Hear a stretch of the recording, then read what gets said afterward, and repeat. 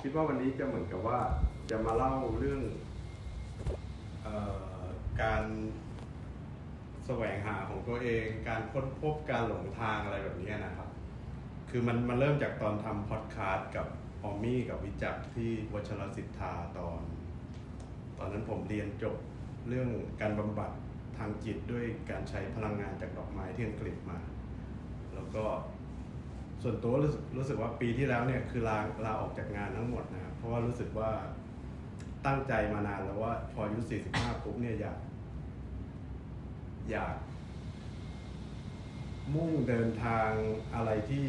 ที่มันช่วยเรื่องจิตใจเราเนาะแล้วก็ช่วยคนอื่นได้ก็เลยตัดสินใจลาออกจากงานแล้วก็เรียนเรื่องการเยียวยาที่เรารู้สึกว่ามันได้ผล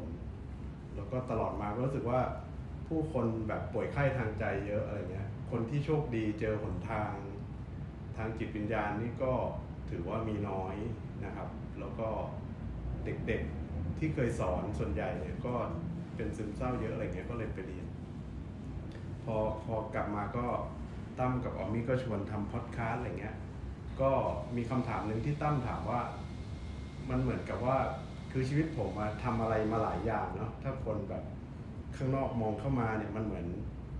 เรามีบทบาทหลายอย่างงานหลักของเราอ่ะคือแบ็คกราวด์เราเป็นสถาปนิกใช่ไหมครับแล้วก็ส่วนตัวก็ไม่ได้เป็นสถาปนิกแบบสถาปนิกก็รู้สึกว่าตัวเองเป็นคนนอกในทุกวงการแต่ว่าอยู่หลายวงการคือเป็นสถาปนิกก็รู้สึกว่าคนอ่ะสำคัญกว่าบิลดิ้งอ่ะก็เลยออกมาทำเรื่องแบบเป็น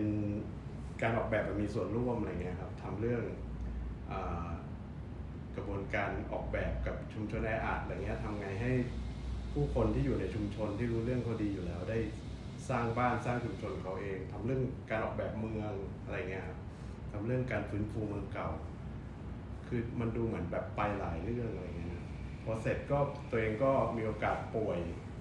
แบบว่าเหมือนเป็นอัมพาตด้านขวาอะไรเงี้ยจากความเครียดจากคือถ้าหมอเขาจะบอกว่าเป็นกระดูกทับเส้นประสาทกระดูกคอมันเคลื่อนนิดเดียว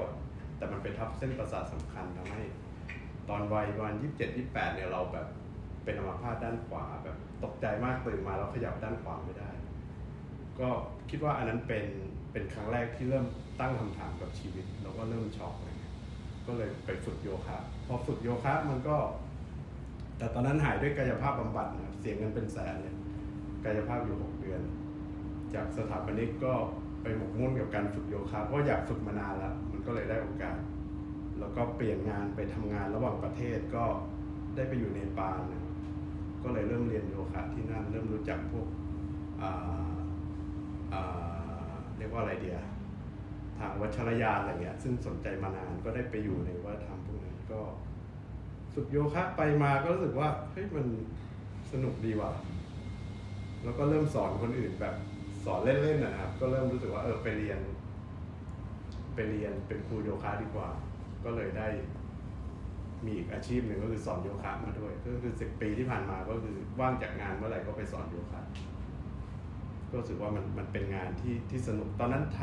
ำด้วยความที่ไม่ได้คิดเชื่อมโยงอะไรมากแต่ทีนี้ก็กลับมาเชื่อมโยงคำถามที่ตั้มถามว่าดูทำอะไรหลายอย่างฝึกอะไรมาหลายอย่างเรารู้ได้ไงว่าอันไหนมันใช่ผมคิดว่าคำถามเนี้ย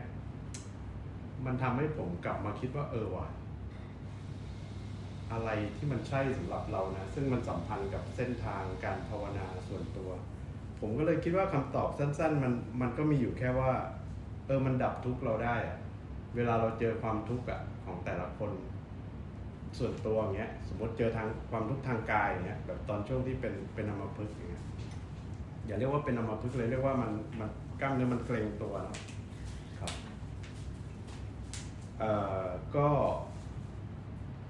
ก็ใช้โยคะมันดับทุกข์ได้แล้วจากการฝึกโยคะไปเรียนโยคะอ่านหนังสือเกี่ยวกับโยคะมันเลยทำให้เราเริ่มรู้ว่ามันมีเราไม่เคยรู้เลยว่ารูปแบบการหายใจเรามันเป็นยังไงกล้ามเนื้อร่างกายมันเป็นยังไงจิตใจมันเป็นยังไง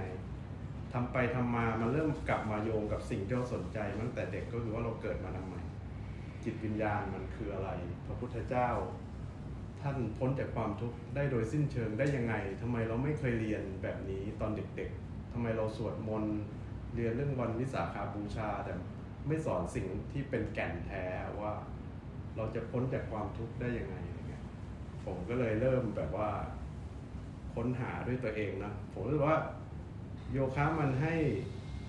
ประโยชน์กับร่างกายตั้งแต่ฝึกโยคะมา16 ปีเนี่ยไม่เคยป่วยเลยไม่เคยเข้าโรงพยาบาลเลยแล้วก็คืองานผมนี้ต้องเดินทางไปต่างประเทศตลอดเดือนละ2 ครั้งแล้วก็ต้องไปอยู่ในชุมชนแออัดใช่ไหมครับต้องคือชีวิตมันแบบต้องลุยๆอะไรเงี้ยก็ผมคิดว่าส่วนตัวก็โยคะมันตอบโจทย์เรื่องของการให้ความเข้มแข็งทางกายเราทีเนี้ยอยากย้อนกลับมาที่ทอล์กวันนี้ว่าเบื้องต้นคือแบบอาจจะแนะนำตัวให้รู้จักก่อนว่าเราทำอะไรเผื่อเวลาเราพูดถึงหลายศาสตร์แล้วแบบไอคนนี้มันมั่วจังว่าอะไร พอจากโยคะใช่ไหมครับผมก็รู้สึกว่าชีวิตมันดีแล้วอะงานสถาปนิกชุมชนก็แบบก้าวหน้าไปด้วยดีอะไรเงี้ยมีความสุขอะไรเงี้ยก็ดูไม่มีอะไรพอสักพักก็แบบทำบริษัทออกแบบกับเพื่อนก็มีปัญหากันเนาะเพื่อนที่สนิทกันแล้วก็รู้สึกในเวลานั้นรู้สึกเหมือนโดนหักหลังอะไรเงี้ยจนต้องออกมาจากบริษัทก็มีความทุกข์มากเหมือนในชีวิตไม่เคยโกรธเกลียดใครขนาดนี้คือโกรธแค้นเลยอะแบบจนมันแบบนอนไม่หลับทุกข์มากเลยรู้สึกว่าเฮ้ยโยคะก็เอาไม่อยู่ละการฝึกจิตดูลมหายใจที่ฝึกอยู่ก็เอาไม่อยู่ละก็เลยเริ่มหาทางแล้วก็นึกถึงการวิปัสสนาของท่านโกเอนกาซึ่งได้ยินมานานแล้วก็อยากไปมานานก็เลยตัดสินใจไปก็เป็นอันที่3ที่รู้สึกว่าพาตัวเองไปฝึกแล้วก็เจอว่ามันดับทุกข์ทางใจได้มันไม่ใช่ว่าความโกรธแค้นมันหายไปเลยแต่ว่าเราเห็นมันชัดขึ้นเราอยู่กับมันได้มากขึ้นแล้วเราก็มันเหมือนมันไม่มีอำนาจเหนือเราผมรู้สึกงั้นแล้วก็ฝึกต่อเนื่องมันก็หยุดมันก็หายไปคิดว่าก็เลยผนวกเอาการวิปัสสนาแบบ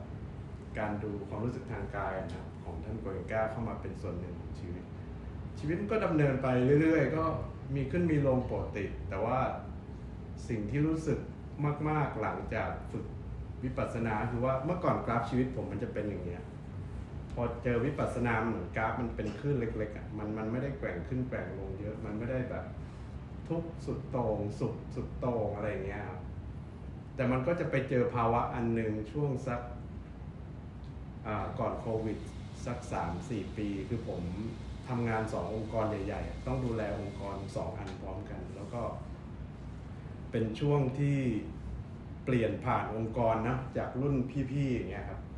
แล้วผมเองก็ไม่ได้อยากทำองค์กรไงรู้ว่าธรรมชาติเป็นคนเล่ร่อนนะไม่ชอบแบบดูแลองค์กรก็เลยจะทำไงให้2 องค์กรนี้เปลี่ยนผ่านไปรุ่นต่อไปได้เร็วที่สุดแล้วมันทำไม่ได้ไงก็เลยทุกข์ใจมากแต่เราจะทิ้งก็ไม่ได้ด้วยอะไรเงี้ยก็เลยเกิดภาวะนอนไม่หลับทั้งที่ฝึกโยคะฝึกลมหายใจฝึกวิปัสสนาเฮ้ยนอนไม่หลับ2 เดือนว่ะมันซีเรียสแล้วเราก็เริ่มไม่ค่อยมีแรงก็เลยคิดถึงว่าทำยังไงดีนะก็ไปเข้าคลาสคือผมอีกอันนึงที่ผมเรียนมาตลอดคือการแพทย์โฮมิโอพาธีนะไม่รู้เรารู้จักไหมเป็นการแพทย์ทางเลือกอันหนึ่งที่ก่อเกิดในเยอรมันมีมาประมาณ230 ปีแล้วเขาก็ใช้พลังงานจากพืชนี่แหละมาเยียวยารักษาผมก็เรียนแล้วก็ใช้กับตัวเองใช้กับคนรอบข้างก็ตอนนั้นไม่หลับก็ใช้บางตำรับแต่มันก็ไม่หายอีก สุดท้ายก็นึกถึง Bath flowers นะครับซึ่งเป็นการบำบัดโดยใช้พลังจากดอกไม้ซึ่ง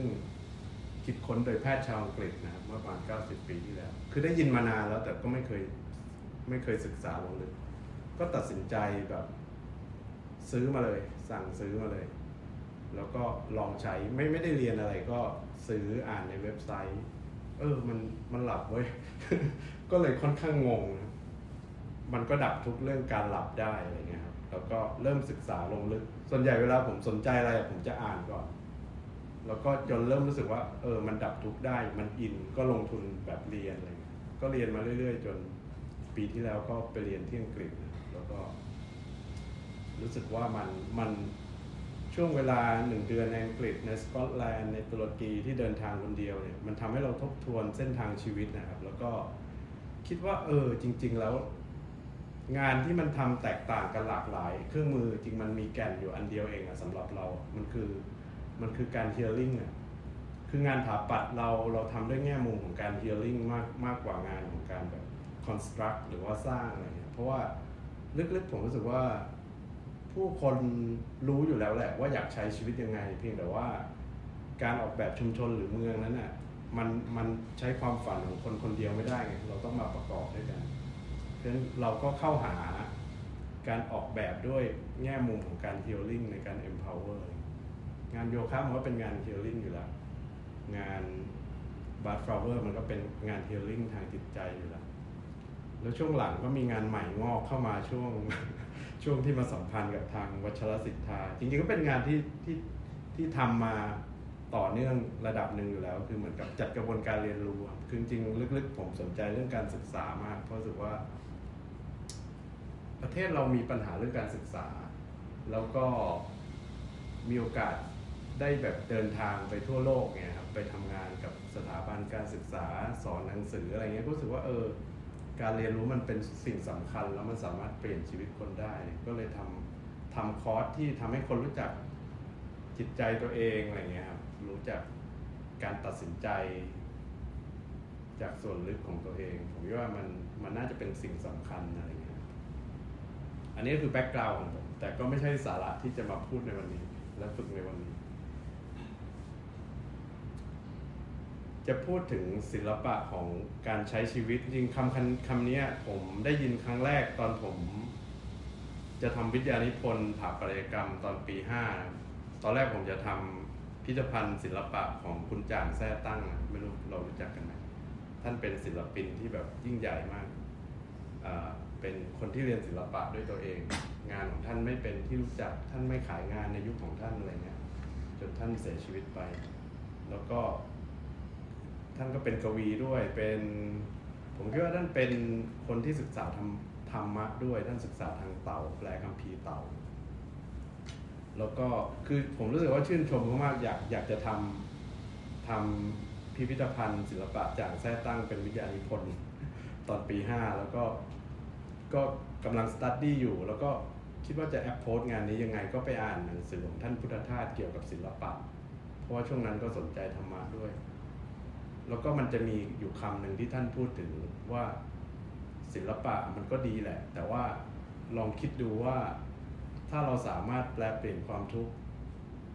ให้เป็นปัญญาได้มันจะเป็นศิลปะของชีวิตที่ดีที่สุดหรือเปล่าอย่างเงี้ยมากกว่าว่าเราวาดรูปสวยทำประติมากรรมที่สวยงามเนี่ยแล้วผมรู้สึกว่าคำนี้มันแบบกระทบใจว่ะมันแบบคำว่า art of living ท่านไม่ได้ใช้คำว่า art of living หรอกแต่ท่านพูดถึงศิลปะของการใช้ชีวิตการแปลเปลี่ยนทุกข์เป็นปัญญาอย่างเงี้ยซึ่งมันให้แง่มุมที่เราเอกใจแล้วก็ทำให้ผมไม่ทำวิทยานิพนธ์แบบพิพิธภัณฑ์ศิลปะเลยเพราะว่ารู้สึกว่ามันก็เป็นที่เก็บงานอันนึงอ่ะจริงคุณจ่างเขาอาจจะไม่ได้ต้องการที่เก็บงานก็ได้เพราะว่าท่านก็สร้างงานด้วยอารมณ์ทางธรรมอย่างนั้นนะอยากให้คนเข้าถึงแบบธรรมะในตัวเองก็เลยเปลี่ยนหัวข้อไปเลยอันนั้นเป็นครั้งแรกที่ได้ยินครั้งที่2ที่ได้ยินก็คืออ่านหนังสือเกี่ยวกับคำสอนท่านโกนก้าเนาะหนังสือที่เป็นหนังสือดังๆก็ชื่อว่า Art of Living นะเขียนโดยคุณวิลเลียมฮาร์ทเนี่ยที่เป็นลูกศิษย์ของท่าน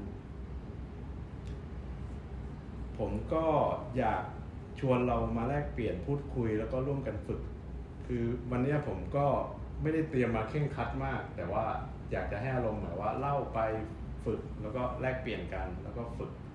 Art of Living ผมอยากจะเริ่มด้วยคำถามว่าถ้าเรามีเวลาเหลือบนโลกนี้1 ชั่วโมงเราจะทำอะไรกัน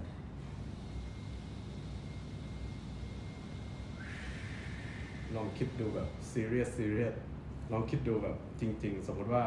เรามีเวลาจากเนี้ยเป็น1 ชั่วโมงเราจะทำอะไร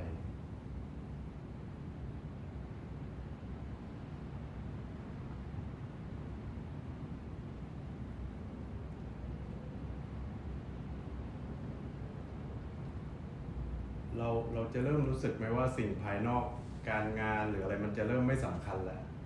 เพราะว่าเราแบบก็จัดการไม่ได้ไม่มีเวลาเอาไปไม่ได้ใช่ไหมถ้าเราจากโลกนี้ไป เราอาจจะเริ่มรู้สึกว่าเราจะจัดการสิ่งที่มันค้างคาใจได้มากที่สุดยังไงเพื่อไม่ให้มันเป็นภาระทางใจ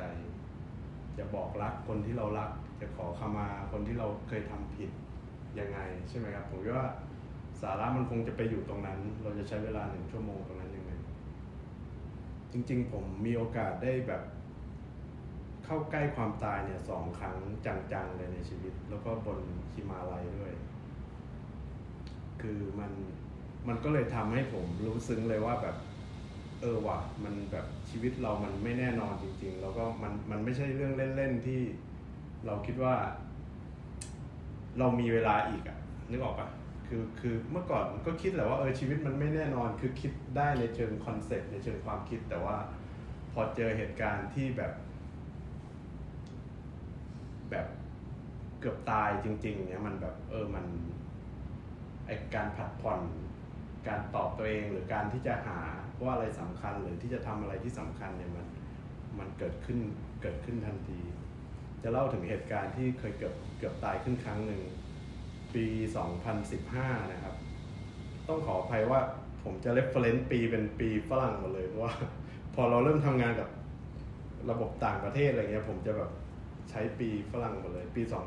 2015 ผมไปทำงานที่เนปาลใช่ไหมครับทำเสร็จก็ชวนเพื่อนคนหนึ่งที่เมืองไทยไปเดินเขาเส้นโทลองลาเป็นเส้นที่สวยงามมากจริงๆเขาใช้เวลาประมาณสัก3 อาทิตย์เลยครับเดินครบหลุมนี้เนาะแล้วเราก็เปรี้ยวไงคือเดินกันเองไม่จ้างไกด์ไม่จ้างลูกหาบอะไรเงี้ยก็คือแบกเป้เองอ่านแผนที่เองแล้วก็เดินไปตามหมู่บ้านก็เดินช้าหน่อยตามสไตล์เราที่ไม่จ้างไกด์ไม่ใช่จะประหยัดอะไรแต่ว่าคือถ้าเราไปกับไกด์ก็จะต้องพักอย่างนี้ต้องหยุดเมืองนี้อะไรเงี้ยคือเราเป็นพวกแบบเดินผ่านเมืองนี้เราชอบแล้วก็อยากจะนอนแล้วอะไรเงี้ยเดินผ่านลำห้วยนี้อยากหยุดซักผ้าก็ซักผ้าอะไรเงี้ยก็เลยแบบไม่จ้างไกด์แล้วก็ปี 2015 ถ้าเราจำได้มันเป็นปีที่แผ่นดินไหวหนักที่สุดในเนปาลใช่ไหมก็ผมไปเดินช่วงก่อนแผ่นดินไหวนี่แหละเดินไปจนถึงจุดสูงสุดแล้วผ่านไป3 อาทิตย์ด้วยความยากลำบากคือมันเป็นเส้นที่ยากมากเลยแล้วก็เป็นปีที่แปลกเพราะว่าตอนนั้นประมาณปลายมีนาหิมะยังตกแบบหนักมากอยู่ 3,000 เมตรขึ้นไปปกติหิมะจะไม่ตกหนักขนาดนั้นทุกคนไกด์ชาวบ้านก็บอกว่ามันเป็นปีที่แปลกมากจนเราต้องหยุดอยู่ที่ 3,000 เมตรนะครับปรับร่างกายแล้วก็เหมือนกับคิดว่าเราจะไปไหวจริงไหมเพราะว่าจาก 3,000 เมตรเนี่ยเราต้องขึ้นไปเกือบ 6,000 เมตรก็ขึ้นไปอีก 3,000 ซึ่งคนที่แบบพื้นราบแบบเราอ่ะแล้วก็ไม่มีไกด์ไม่เตรียมตัวไม่มีรองเท้าชุดเดินบนหิมะอะไรทั้งสิ้นก็คุยกันแล้วก็คิดกันว่ามาขนาดนี้แล้ว ก็เลยไปก็คือคิดน้อยแหละพูดจริงก็รู้สึกว่าเสียดายขึ้นมาแบบเกินครึ่งทางเราก็เดินขึ้นไปครับพอถึงจุดที่สูงที่สุดที่เป็นพีคคือมันเป็นรูทวงกลมนะครับเราจะต้องผ่านพีคไปประมาณ 5,600 เมตรจากพีคตรงนี้เราจะเดินไปบนสันเขาแล้วก็ลงอ้อมไปอีกทางไอ้วันที่เราตัดสินใจเดินข้ามก็เช็คกับไกด์ทุกคนแล้วว่าเขาก็จะเดินข้ามกันเราก็ด้วยความไม่มีไกด์เราก็เกาะไปกับกลุ่มอื่นซึ่งเขาก็ยินดีนะครับทีนี้ในจังหวะที่เราค่อยๆเดินเนี่ยจาก2 คนเราก็มีสมาชิกเพิ่มก็คือมีเพื่อนปีนนักเดินเขาที่แบบว่าไปคนเดียวแล้วก็สนิทกันก็แก๊งเราก็จะมี5 คนพอไปถึงจุดเนี้ยกลายเป็นว่าผมอ่อนแอที่สุดคือเนื่องจากว่าพอเราขึ้นไป 3,000 เนี่ยเราจะเริ่มมีอาการแบบเรียกว่าอะไรอะโรคaltitude sickness นะครับความกดอากาศมันมีผลทำให้เราแบบเดินช้าหายใจไม่ทันอะไรเงี้ยผมจะพักบ่อยมากแล้วข้อเสียอันหนึ่งคือเราไม่คิดว่ามันจะเกิดเหตุฉุกเฉินอะไรอ่ะเราไม่ได้เตรียมเสบียงไม่ได้เตรียมน้ำสำรองพอไปถึงจุดพีคเนี่ยมันมีพายุหิมะตกลงมาคือทริปทั้งหมดที่เดินกันไปวันนั้นเนี่ยมีประมาณ40 คนเขาก็ทยอยลงไปคือผมลังท้ายคนสุดท้ายแล้วก็เนื่องจากว่าเหนื่อยก็เลยหยุดแล้วจังหวะที่อยู่บนพีคเนี่ยคนก็ทยอยลงไปหมดแล้วเหลือผมอยู่คนเดียวตอนแรกคือก็ไม่คิดว่าพายุหิมะมันจะหนักขึ้นก็อยู่คนเดียวแล้วก็พ พอเสร็จมันหนักขึ้นเรื่อยๆจนเราแบบมองไม่เห็นทางคือความยากของการลงก็คือว่าทางลงเนี่ยมันจะต้องเล็งเสาเหล็กที่เขาปักไว้ครับคือมันเป็นสันเขาอะเราต้องเดินไปตามเสาเหล็กคือถ้าเราพลาดอย่างนั้นมันจะลงไปที่เหวเลยเพราะฉะนั้นเราจะต้องเล็งว่าอีก5 เมตรเนี่ยเสาอยู่ตรงไหนคือพายุมันหนักจนเรามองไม่เห็นว่าเสาข้างหน้าอยู่ตรงไหนมันเลยทำให้เราหยุดไม่กล้าเดินแล้วก็บนนั้นมันมีหินก้อนใหญ่ๆอยู่ก้อนหนึ่งเราก็ไปนั่งหลบแล้วก็พูดจริงคือกลัวตายแล้วจังหวัดนั้นคือแบบมันว้าวุ่นใจหลายอย่างคือเสบียงก็ไม่มีเหนื่อยก็เหนื่อยหายใจก็หายใจไม่ทันหนาวก็หนาวแล้วก็แบบไม่มีใครอยู่ตรงนั้นพอเสร็จพายุหิมะมันก็หนักขึ้นเรื่อยๆจนรู้สึกว่ามันกลัวถึงสุดจุดสุดแล้วอ่ะเราก็เลยแบบว่าไม่รู้จะทำอะไรไม่ได้แล้วก็เลยสวดบทภาวนาของพระแม่ตาลานะเพราะว่าผมนับถือพระแม่ตาลาก็สวดโอมตะเลตุตะเรตุเรโซหาสวดแบบนี้สวดคือลึกๆในใจอ่ะคิดว่าขอให้พระแม่ตาลาช่วยให้หยุดพายุหิมะนี้ทีเพราะว่าถ้าพายุหิมะหยุดเนี่ยเรายังพอเห็นเส้นทางแล้วก็คิดว่ายังพอแบกร่างลงไปได้ปรากฏสวดไปสักประมาณ20 นาทีสวดไปร้องไห้ไปเลยนะตอนนั้นคือมันเป็นความรู้สึกแบบกลัวตายสุดขีดทั้งที่ก่อนหน้านั้นเรารู้สึกว่าเราเตรียมตัวตายมาดีระดับหนึ่งพอเจอข้างจริงมันน่ากลัวว่ะอะไรเงี้ยพอพายุไม่หยุดร่างกายจิตใจมันแบบมันก็ถอดใจแล้วตอนนั้นก็คือแบบว่าเอาเสื้อกันฝนมาปูแล้วก็นอนละคือรู้สึกว่าแบบเพราะว่ามันถ้าเดินไปเราก็ตกเขาตายถ้านอนตรงนี้เราแบบตายชิวๆดีกว่าคือตอนนั้นคิดอย่างนั้นจริงเพราะว่ามันเป็นความคิดตอนนั้นจริงก็เลยว่าปูเสื่อแล้วกูเตรียมตีขาแล้วก็แบบว่าก็แบบกลัวนะร้องไห้ไปด้วยอะไรเงี้ยก็เลยแบบว่าก็นอนคว่ำหน้าเราเทคนิคอันหนึ่งนะเราไปที่หนาวเนี่ยเราต้องนอนคว่ำเนาะเพราะว่าหัวใจเราอย่างน้อยคือว่าใจเรามันจะอุ่นเลยก็เลยแบบนอนคว่ำหน้าก็เอาเป้หนุนหัวอย่างเงี้ยแล้วก็สวดไปเรื่อยๆร้องไห้ไปด้วยอะไรเงี้ยจนพอถึงจุดหนึ่งมันรู้สึกสงบขึ้นมายังไงก็ไม่รู้แล้วก็เหมือนหลับไปผมคิดว่ามันเป็นความเหนื่อยล้าด้วยหลับไปแบบบุ๊บเหมือนเราหลับลึกแบบตกหลุมไปไม่มีความคิดไม่มีอะไรไม่รู้สึกหนาวไม่รู้สึกอะไรแล้วก็ไม่รู้ว่ามันน่าจะสักประมาณ10 กว่านาทีแล้วก็พอสักพักสิ่งที่มันเกิดขึ้นก็คือความร้อนจากหัวใจเนี่ยมันเริ่มแผ่ออกมาแล้วก็มันมีเสียงอันเดียวเลยว่าต้องรีบลงไปให้เร็วที่สุดแล้วหลังจากนั้นน่ะมันเหมือนแบบเรารู้ว่าเราต้องทำยังไงคือเราหิวน้ำมากเพราะว่าไม่ได้กินน้ำแล้วไม่มีน้ำผมทำไงรู้ว่าฉี่ใส่ขวดแล้วก็กินฉี่ตัวเองจริงฉี่กินได้นะคือก่อนหน้านั้นเราก็เคยกินฉี่ตัวเองแต่ว่าไม่เคยกินเยอะขนาดนี้เพราะว่าเราหิวน้ำแล้วก็มันไม่มีความแบบคิดไม่มีความกลัวอะไรเลยหลังจากนั้นมันก็มองเส้นทางว่าเฮ้ยพอจะเห็นเสาแรกก็คือปรับตัวเองให้เราเดินไม่ได้เพราะว่าถ้าเดินเนี่ยหิมะมันก็หนาจากการตกก็เลยปรับเป็นสไลด์แทนอะไรเงี้ยคือผมเคยเดินทริปฮิมาลัยในอินเดียแล้วก็ใช้การสไลด์แบบนี้มาก่อนก็เลยคิดว่ามันเวิร์กกว่าแค่เล็งว่าเสาอยู่นี้ก็สไลด์แล้วก็ใช้ไม้ค้ำ2 ข้างเนี่ยคอยประคับประคองไปก็ตื่นเต้นหน่อยเพราะว่าสไลด์มันยาวนะแบบก็ประมาณแบบ500 เมตรเลยก็เล็งไปทีละ5 เมตรแล้วก็หยุดก็มีเฉียดแบบตกเหวบ้างแต่ว่าคือมันเป็นความรู้สึกที่แปลกตอนนั้นก็คือว่ามันเหมือนกับว่าใจเรามันรู้สึกว่าต้องลงไปให้เร็วที่สุดแล้วก็มันเหมือนกับยังไงawareness เราความตระหนักรู้เรามันแผ่กว้างออกมันไม่มีเวลาหรือพื้นที่ให้กับความกลัวความรู้สึกสับสนอะไรเงี้ยก็ไปเรื่อยๆเราค่อนข้างจะสนุกด้วยซ้ำนะพอเริ่มสไลด์แล้วก็แบบรู้ทางรู้สึกแบบลองนึกภาพแบบว่าผมจะเอาเป้มาใส่ไว้ข้างหน้าใช่ไหมครับแล้วก็ใส่เสื้อกันฝนให้มันลื่นๆอย่างเงี้ยแล้วก็แบบว่าก็แบบสไลด์ลงไปอย่างเงี้ยเราก็ใช้เท้ากับไอ้ไม้เนี่ยเป็นตัวเบรกแล้วก็เล็งว่าไอ้เสาแบบ5 เมตร 10 เมตรก็สไลด์ลงไปเรื่อย พอสไลด์ไปได้สักครึ่งทางก็เริ่มคิดแล้วว่าลืมคิดถึงเพื่อนว่าป่านนี้เพื่อนเราคงแบบหัวใจวายไปแล้วหรือเปล่าอะไรแก๊ง4 คนของเราพอสไลด์ลงไปถึงจุดที่มันแบบพ้นจากพายุหิมะมานิดหนึ่งหิมะมันบางแล้วก็เจอคุณลุงคนจีนคนหนึ่งที่เราเคยเจอตรงข้างบนเขาหลงทางอยู่ไม่รู้ว่าไปทิศไหนผมก็รู้สึกว่า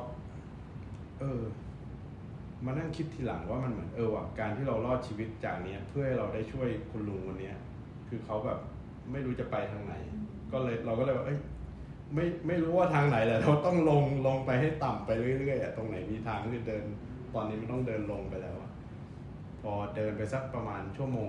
ก็ไปเจอแบบเพื่อนรออยู่แบบร้องห่มร้องไห้กันใหญ่เพราะว่าเขาคิดว่ามึงเดินตาย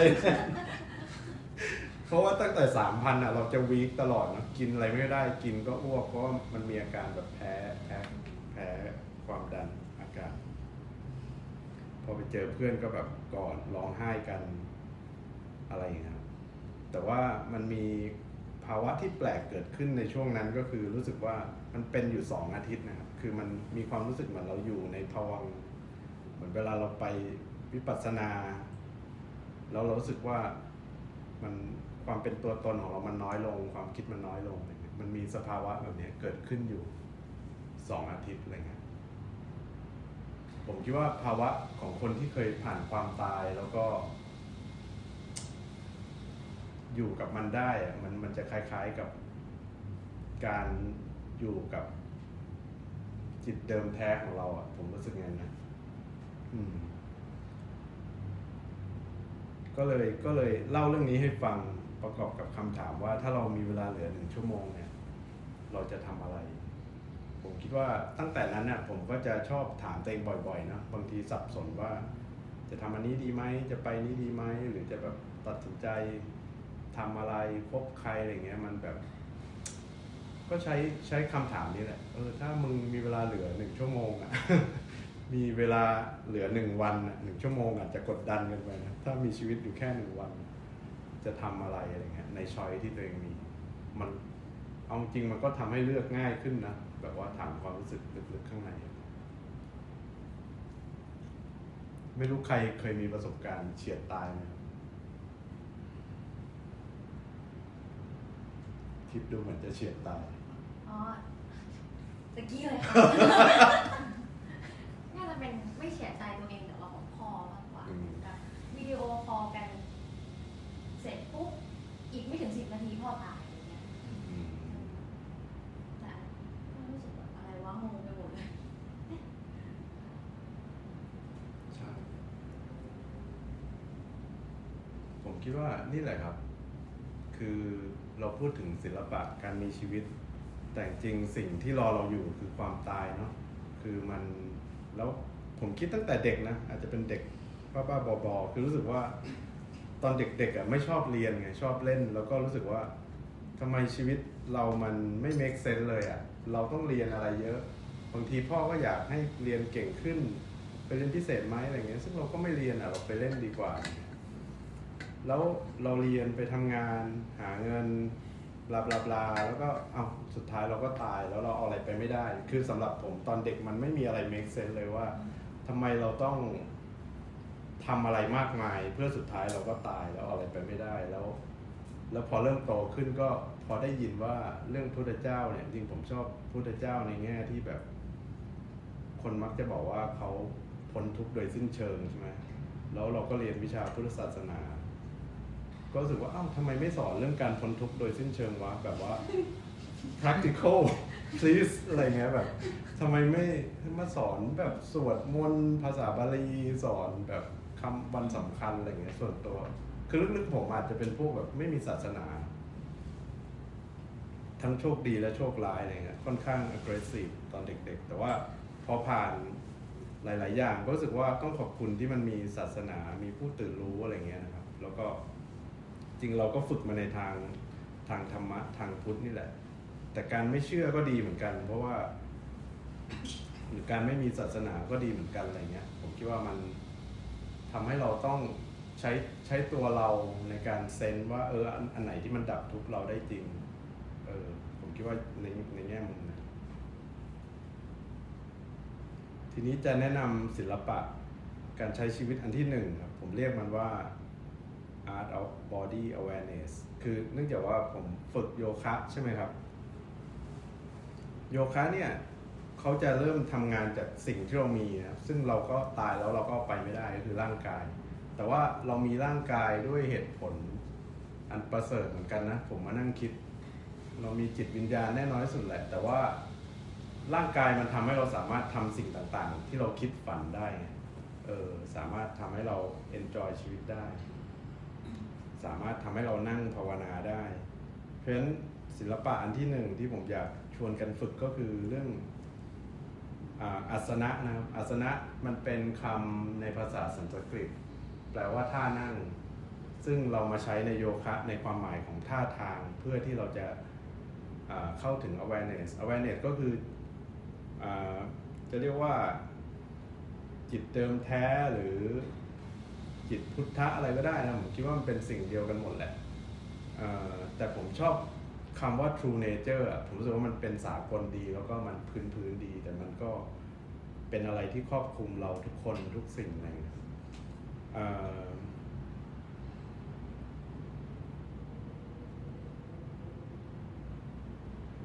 อยากเริ่มกันที่เราลองนั่งในท่าที่เรารู้สึกว่านั่งสบายแล้วก็มั่นคงที่สุดหาท่าที่เรารู้สึกว่านั่งมั่นคงแล้วก็สบายที่สุดบางคนอาจจะใช้เบาะรองก็ได้นะครับหรือบางคนอาจจะไม่ใช้เบาะรองก็ได้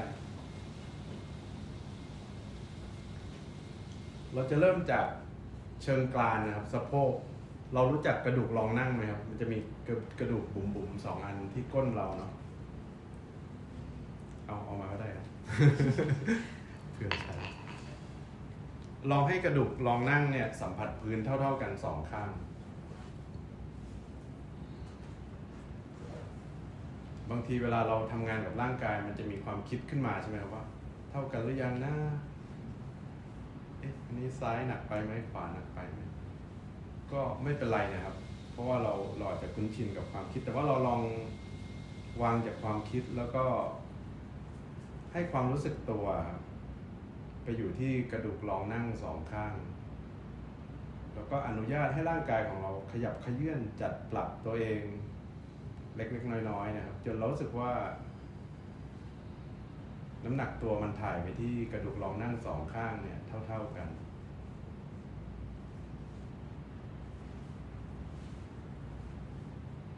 นั่งท่าไหนก็ได้นะครับที่เรารู้สึกสบายแล้วก็มั่นคงความสบายแล้วก็ความมั่นคงเนี่ยให้เรารับรู้ได้ด้วยความรู้สึกลึกๆของเรานะอันนี้คือจุดที่1จากเชิงกรานที่กระดูกรองนั่งใช่ไหมครับพอเรารู้สึกว่านั่งอย่างสมดุลแล้วมั่นคงแล้วเนี่ยมันจะไม่มีการขยับเขยื้อนที่เยอะเนาะแล้วมันจะมีความรู้สึกสบายมั่นคงพอกายมั่นคงเนี่ยใจก็จะมั่นคงไปด้วยนะมันเป็นสิ่งที่ตามกันมาแบบมันเป็นธรรมชาตินะธรรมชาติของมนุษย์เป็นแบบนั้นไม่ได้เป็นอะไรที่แบบพิเศษหรือวิเศษจากกระดูกรองนั่งนะครับเราค่อยๆนำความตระหนักรู้ขึ้นมาที่กระดูกสันหลังนะครับเรารับรู้ถึงการมีอยู่ของกระดูกสันหลังนะครับจากปลายกระดูกสันหลังที่เชื่อมกับเชิงกรานนะครับขึ้นมาเรื่อยๆนะครับลองแค่ไล่การรับรู้ขึ้นมานะครับมาส่วนกลางส่วนบนแล้วก็จนถึงปลายสุดของกระดูกสันหลังนะครับเราอาจจะลืมตานิดนึงเราลองใช้มือของเราจับตรงปลายกระดูกสันหลังดูสิครับตรงท้ายทอยครับจุดที่ศีรษะของเราเจอกับกระดูกสันหลังมันจะเป็นบุ๋มๆอยู่นะ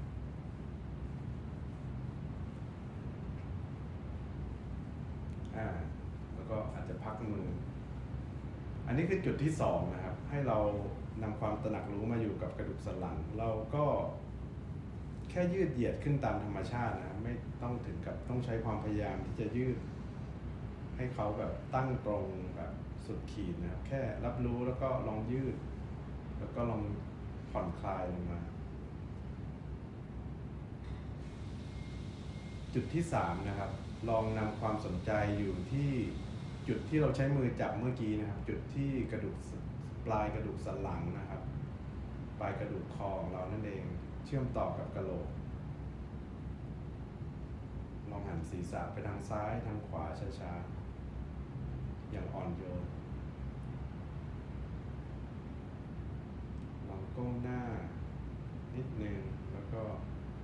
เหงียนศีรษะไปข้างหลังช้าๆอันนี้คือจุดที่3นะ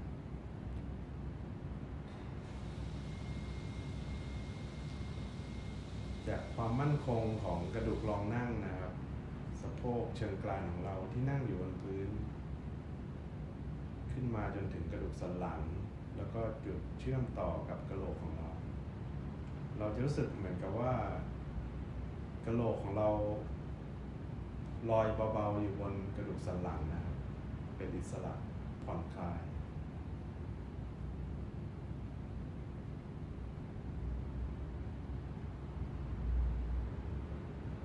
3 ส่วนนี้ครับการตระหนักรู้ถึง3 จุดนี้เรียกว่าเป็นหัวใจของการกลับมาพักในร่างกายก็ว่าได้คือถ้าเรารู้สึกว่าว้าวุ่นสับสนอะไรเงี้ยลองกลับมานั่งในท่าที่เรามั่นคงแล้วก็สบายแล้วก็ใช้ความตระหนักรู้ที่ละเอียดขึ้นอ่อนโยนขึ้นกับตัวเองนะครับรับรู้ไล่ขึ้นมาจากเชิงกรานกระดูกสันหลังกระดูกคอที่เชื่อมกับกะโหลกแล้วก็รับรู้ว่าตรงจุดที่เชื่อมกับกะโหลกนั้นเป็นอิสระเหมือนกับกะโหลกลอยเบาๆเหนือกระดูกสันหลังผ่อนคลายแล้วส่วนที่เหลือให้เราปล่อยวางเลยครับให้เราแบบไม่ต้องดึงรั้งหรือว่าโฮอะไรไว้กระดูกบ่าไหล่แขนขาเป็นอิสระผ่อนคลายพอเรารับรู้ว่ากระดูกเชิงกรานกระดูกสันหลังแล้วก็จุดที่เชื่อมต่อกับศีรษะสมองของเรานั้นมั่นคงปลอดภัยส่วนที่เหลือกล้ามเนื้อทั้งหมดเอ็นข้อต่อทั้งหมดปล่อยวางไร้ความพยายาม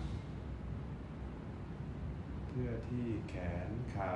นิ้วมือของเราจะได้เป็นอิสระสำหรับงานสร้างสรรค์อื่นๆเราลองพักอยู่กับความตระหนักรู้ในร่างกายนี้สักครู่หนึ่งนะครับ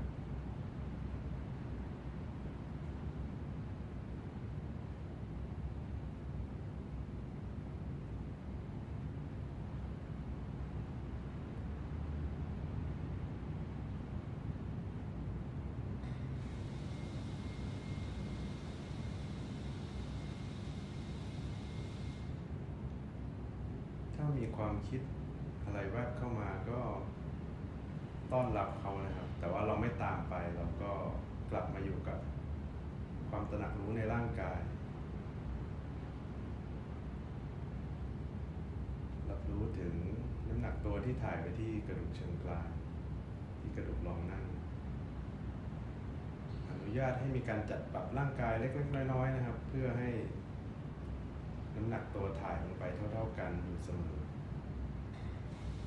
ให้กระดูกสันหลังได้ยืดเหยียดขึ้นผ่อนคลายขึ้นตามธรรมชาติให้กะโหลกศีรษะเราลอยเบาๆเป็นอิสระอยู่ข้างบนแล้วส่วนที่เหลือปล่อยวางผ่อนคลาย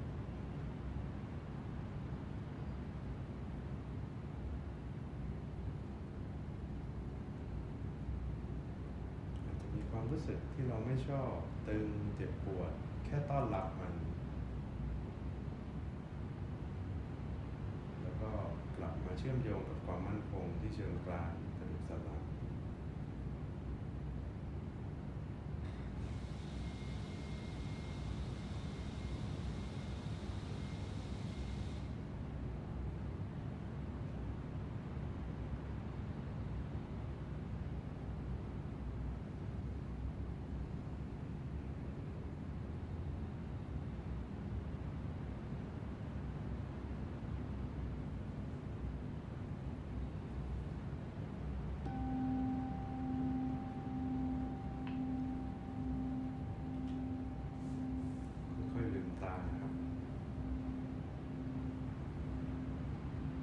จริงๆในคัมภีร์โยคะครับมันมีสโลกบทหนึ่งที่ผมรู้ว่ามันเป็นแก่นของโยคะเขาบอกว่าโยคะจริงความหมายมันคือการยูเนียนนะคือการหลอมรวมเดี๋ยวเราจะคุยกันเพิ่มเติมในระยะต่อไปก็ได้แต่ว่าอยากจะพูดในเบื้องต้นว่าโยคะเขาพูดถึงว่าการหยุดการปรุงแต่งความคิดของจิตอะไรเงี้ยสาระมันอยู่ตรงนั้นแล้วโยคะยุคหลังก็ไปเผยแพร่ในยุโรปในอเมริกาก็ดูเหมือนเป็นกายกรรมนะผมว่ามันไกลห่างจากแก่นแท้ของคนของโยคะที่เป็นศาสตร์ที่จะมาทำงานร่างกายจิตใจที่ผมชอบโยคะคือเขาใช้สิ่งที่เรามีในฐานะมนุษย์นะครับร่างกายจิตใจลมหายใจทั้งหมดเนี่ยเป็นศาสตร์ในการเข้าถึงการตื่นรู้เนาะแล้วก็มันไม่ได้มีความเป็นศาสนาโยคะมันเป็น science of mind ผมก็เลยแบบชอบมากเลยนะแล้วก็โดยเฉพาะการทำงานกับกายซึ่งจริงๆกายเป็นที่อยู่ของจิตใต้สำนึกถ้าเราไปฝึกวิปัสสนาหรือฝึกธรรมะอะไรก็แล้วแต่เนี่ยเขาจะพูดถึงกายในฐานะที่อยู่ของ subconscious อะไรเงี้ยทีเนี้ยที่เราฝึกกันเมื่อกี้มันเป็นเหมือนส่วนตัวผมว่ามันเป็นแก่นของโยคะก็คือว่าคุณฝึกเพื่อที่จะนั่งได้มั่นคงแล้วก็สบายด้วยมีชีวิตชีวาด้วยไม่ได้เป็นผักเป็นปลาจริงๆสาระของโยคะมีแค่นั้นเองแล้วคุณจะฝึกท่าอะไรก็แล้วแต่ว่าคุณไม่สามารถนั่งได้อย่างมั่นคงเปิดกว้างได้ก็แสดงว่ายังฝึกไม่ถูกเพราะฉะนั้นเราก็มาฝึกตรงๆที่ท่านั่งเลยซึ่งอันนี้ผมเคยแนะนำคนหลายคนมาก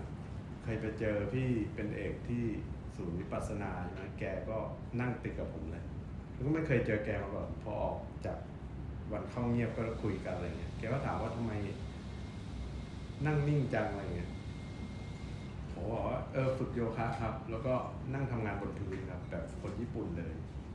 คือบ้านผมเนี่ยคือเป็นสถาปนิกเนี่ยเราจะต้องซื้อเก้าอี้แพงๆนะเพราะว่าเราถูกสปอยมาว่า เก้าอี้เป็นหมื่นเนี่ยแม่งดีนะแบบว่าหนุนคอหนุนแขนหนุนทุกสิ่ง เวลาอยู่ออฟฟิศก็จะมีเก้าอี้อย่างนั้นนะครับพวกสถาปนิกพวกดีไซเนอร์ซึ่ง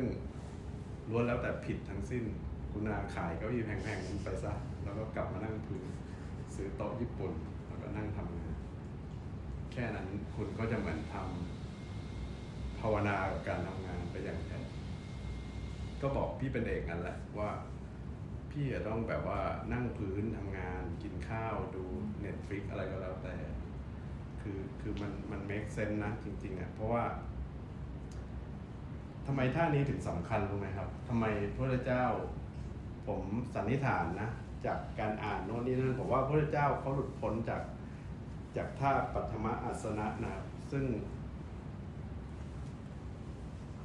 ไม่ต้องทำได้ก็ได้นะผมก็อวดแล้วนะเพราะว่าเป็นครูโยคะอะไรเงี้ยต้องอวดหน่อยไม่ใช่หรอกคือถ้านั่งสาระมันไม่สำคัญหรอกว่าแบบคุณจะนั่งท่ายากได้ไหมแต่เวลาเราไปดูพุทธรูปพระพุทธรูปเก่าๆหรือภาพเขียนเก่าๆเนี่ยพระพุทธเจ้าเขาจะนั่งท่านี้ใช่ไหมครับท่าปัทมอาสนะเนี่ยมันก็มีเหตุผลทางสรีรวิทยามากเลยเพราะว่าเวลาเรานั่งเนี่ยถ้าในแง่พลังงานเนี่ยมันอยู่ระหว่างการนอนนะซึ่งเป็นการพักอย่างสิ้นเชิงก็คือการหลับเมื่อไหร่ที่หัวใจแบบอยู่แนวราบเนี่ยหัวใจจะทำงานน้อยที่สุดเรานอนด้วยเหตุผลทางกายนะครับไม่ใช่เหตุผลทางจิตคือกายเราต้องพักเพื่อให้หัวใจได้พักทำไมสัตว์ถึงมีกำลังมากกว่าเราเลยเพราะมันแนวราบใช่จริงๆเสือสัตว์ทุกชนิดคือหัวใจอยู่แนวราบการส่งสูบฉีดเลือดเนี่ยมันใช้ระยะที่สั้นใช้กำลังที่น้อยงั้นพอหัวใจทำงานน้อยเนี่ย power มันไปอยู่ที่กล้ามเนื้อส่วนนอกได้อยู่ที่สมองกับท่ายืนเป็นท่าที่เราเตรียมแอคชั่นใช่ไหมอันนั้นมันก็จะใช้พลังงานเยอะทีนี้ท่านั่งเนี่ยในแง่พลังงานมันก็อยู่ตรงกลางระหว่างการตื่นกับการหลับมันแบบเวลาเราเข้าสู่เรื่องจิตเราต้องอยู่ในสภาวะแบบ outer state การแบบกึ่งหลับกึ่งตื่นอะไรเงี้ยเพราะฉะนั้นท่านั่งก็เลยเป็นเหตุผลทางพลังงานแต่ว่าเขาก็วิจัยกันเยอะนะครับเช่นแบบว่าระบบเลือด ในท่านั่งเนี่ยทำให้เราไม่ต้องสูบฉีดหรือดึงเลือดกลับเข้ามาหัวใจเยอะเนาะเพราะฉะนั้นหัวใจมันก็จะทำงานน้อยนะคะเดียวกันท่านี้เนี่ยเลือดก็จะไหลเวียนอยู่ที่ส่วนนี้ครับซึ่งเป็นคอของร่างกายใช่ไหมแล้วก็มันก็จะทำงานเรื่องซ่อมสร้างร่างกายอะไรเงี้ยเมนเทนร่างกายมีคำถามว่าถ้าตะกี้อะค่ะพี่นัทต้องฝึกไหมคะเพื่อให้นั่งได้หรือว่านั่งได้ตั้งแต่แบบแรกเลยพูดแล้วเหมือนโม้ไม่ต้องฝึกว้าก็โม้แหละค่ะอ๋อเหรอทำไมรู้ไหมแต่พี่ฝึกนะเด็กๆบ้านพี่ไม่มีฐานะไง ฐานะยากจน คือเราอะนั่งพื้นเป็นปกติบ้านเราไม่มีเฟอร์นิเจอร์นะเพราะฉะนั้นการนั่งพื้นดูทีวีการนั่งพื้นกินข้าวอะไรเงี้ยเป็นเรื่องปกติพอไปเรียนโยคะคลาสแรกเนี่ยมันจะมาจบด้วยท่านี้ไงเพราะว่าเราต้องนั่งสมาธิฝึกปานายามะอะไรแล้วเราเข้าคลาสแรกก็คือท่าอื่นเนี่ยทำไม่ได้เลยนะเพราะกล้ามเนื้อมันเก่งแต่ท่านี้ทำได้เพราะว่าเรานั่งพื้นตลอดแล้วก็ส้วมที่บ้านก็เป็นส้วมแบบนั่งยองส้วมแบบโบราณกลายเป็นว่าการไม่ฝึกโยคะแต่เราฝึกการใช้ชีวิตแบบเนี้ยพี่ก็เลยมาประติดประต่อว่าว่ะจริงๆคนเมื่อก่อนใช้ชีวิตถูกนะถ้าเราไปดูสารคดี Netflix อันนึงอ่ะไอแบบอะไรนะ100 ปีบลูโซนนะจริงมันน่าสนใจมากนะผมว่าคนโอกินาวาที่อายุยืนเงี้ยเพราะว่าบ้านเขาไม่มีเฟอร์นิเจอร์เลยเนาะเขาจะต้องแบบนั่งพื้นอ่ะใช่ไหมคนญี่ปุ่นนั่งลุกวันหนึ่งเป็น100 รอบอ่ะเพราะฉะนั้นคอมัสเซลอ่ะไอ้ที่เราฝึกกันอยู่เนี่ยก็คือคอมัสเซลอ่ะก็คือแบบเชิงกรานกระดูกสันหลังแล้วก็ศีรษะคือถ้าเรามีแค่นี้ชีวิตเราอยู่ได้นี่หรอไหมครับคือถ้าเลวร้ายที่สุดเราโดนตัดแขนตัดขาเนี่ยถามว่าเรามีชีวิตอยู่ได้ไหมได้เพราะตราบใดที่คอของร่างกายเนี่ยยังอยู่เราก็หลุดพ้นได้จริงๆเราไม่มีแขนขาในวันที่เลวร้ายที่สุดเนี่ยเรายังแบบบรรลุธรรมได้นะอาจจะบรรลุธรรมเร็วไปอีกก็ได้เพราะว่ามีเวลาฝึกเยอะแต่สาระมันอยู่ที่ว่าท่าที่เราฝึกเมื่อกี้ครับมันเป็นเหมือนบ้านของพลังงานเราอ่ะคือถ้าเรามองชีวิตเป็นพลังงานอ่ะเวลาที่เราสับสนว้าวุ่นเนี่ยบางคนก็แบบทำโน่นทำนี่แต่ผมว่าจริงร่างกายมันดีไซน์มาแล้วนะคือถ้าเราอยู่ท่านี้เราเข้าถึงความมั่นคงของเชิงกรานมันเ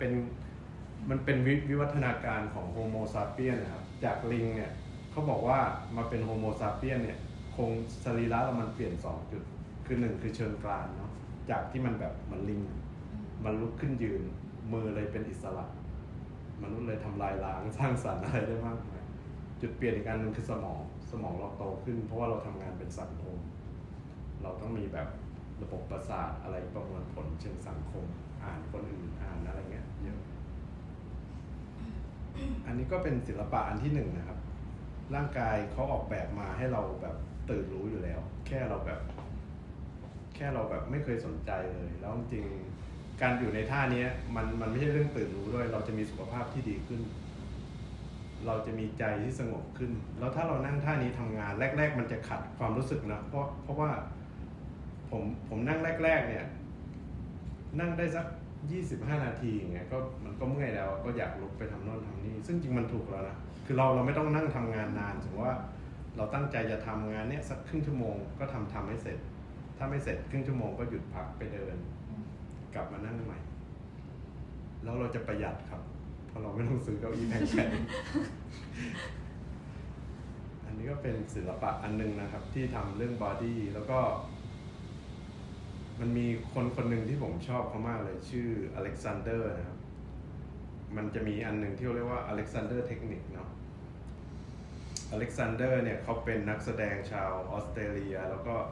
วันหนึ่งเขาป่วยเสียงเขาไม่มีเขาเป็นนักแสดงด้วยไหมพอเสียงไม่มีคนก็ทำงานไม่ได้แล้วเขาก็แบบงงเหวอว่าแบบเสียงหายไปไหนอะไรเงี้ยแล้วเขาก็ไม่เคยเรียนโยคะไม่รู้ว่าโยคะมีอยู่ในโลกนี้เขาก็ด้วยความเป็นนักแสดงเขาก็โรลเพลย์ตัวเองบนหน้ากระจกแบบว่าจากเดิมร่างกายเขาเป็นยังไงแล้วตอนนี้เขาเป็นยังไงเขาสังเกตว่าบอดี้เขาเปลี่ยนคือเขาก็ค่อยๆกลับมาจัดบอดี้ตัวเองอะ คือเสียงมันหายเพราะว่ากระดูกคอเขาอะกระดูกสันหลังอะมันกับท่านั่งเขามันทำให้กระดูกสันหลังเขาเปลี่ยนมากดทับไอ้หลอดลมเขาก็ค่อยๆแบบศึกษาทำงานตัวเองจนสักพักเสียงเขากลับมาแล้วเขาก็ได้ความรู้มาด้วยว่าจะดูแลร่างกายยังไงเขาก็เลยสถาปนาสิ่งที่เรียกว่า Alexander Technique ขึ้นมาจริงสาระมันคือเรื่อง body awareness ที่โยคะมีนั่นแหละครับแต่ผมว่าความน่าสนใจก็คือเขาทำมันในแง่ของไม่มีลัทธิไม่มีอะไรเงี้ยแล้วก็ไม่มีวิทยาศาสตร์รองรับด้วยนะ คือคุณต้องนึกถึงในยุคปี 1890 อ่ะมันเป็นปลายแบบเรียกว่าอะไรเดียมันเป็นช่วงก่อนสงครามโลกครั้งที่1นะยุคนั้นมันเป็นการตื่นตัวเรื่องอุตสาหกรรมวิทยาศาสตร์แต่มันก็ยังสับสนเรื่องการรักษาคนหรืออะไรเงี้ยเพราะฉะนั้นเขาก็แบบช่างแม่งอ่ะคือกูหายอ่ะ แบบอเล็กซานเดอร์เขาหายแล้วก็เขาก็แบบค่อนข้างจะแบบท้าทายระบบการแพทย์ที่ไม่ได้ช่วยเขาช่วยตัวเองเขาเลยเริ่มสอนคนจริงสิ่งที่เขาสอนเรียบง่ายมากเลยนะครับก็เขาจะสอนเรื่องไอ้ที่เราฝึกเมื่อกี้เขาเรียกว่า primary control นะในภาษาของคุณอเล็กซานเดอร์แต่ว่าส่วนตัวผมอยากเรียกว่าเป็น core ของ awareness มันเหมือนกับเวลาเราจะเข้าท่าภาวนาครับเราต้องจัดท่าใช่ไหมครับซึ่งส่วนตัวผมคิดว่ามันไม่มีท่าที่ดีที่สุดหรอกท่าที่ดีที่สุดคือเรานั่งสบายแล้วก็มั่นคงเหมือนผมอะถ้าผมไปนั่งแบบวิปัสสนา10 วันอย่างเงี้ยผมจะนั่งท่านี้ซ้ายทับขวาตอนแรกผมก็นั่งขวาทับซ้ายแบบว่าเขาชอบบอกว่าพุทธเจ้าเอาขวาทับซ้ายหรือแบบท่าปัทมอาสนะคือนั่งแล้วมันไม่สบายอะก็เลยแบบว่านั่งท่านี้แล้วมันสบายด้วยสรีระเราเป็นแต่ละคนต้องหาเองถ้าใครสนใจก็ไปเรียนโยคะที่วัชรศิลป์มาขายคอร์สทำไมนี่ ไม่ใช่ครับไปศึกษาเพิ่มเติมโยคะใดๆแล้วก็อเล็กซานเดอร์เทคนิคได้ผมว่ามันมีความเรียบง่ายแล้วก็อเล็กซานเดอร์เทคนิคตอนหลังมันก็พรูฟโดยวิทยาศาสตร์ทางกายภาพนะครับนักกีฬาโอลิมปิกเนี่ยเขาต้องเรียนคือในอเมริกาเนี่ยอเล็กซานเดอร์เทคนิคจะถูกสอนในคณะกีฬาคณะ performance art แล้วก็นักดนตรีต้องเรียนเพราะอะไรเพราะที่ผมบอกว่าพอเราโฟกัสที่ core ที่เรียกว่า primary control อยากแปลว่าแบบ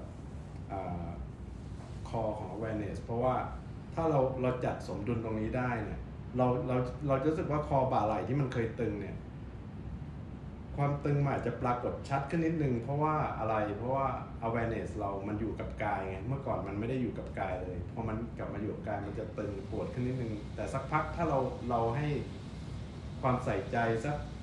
80% 60% อยู่ที่คอตรงเนี้ยที่เหลือมันจะไปทำงานกับส่วนที่ตึงแล้วมันจะอิสระ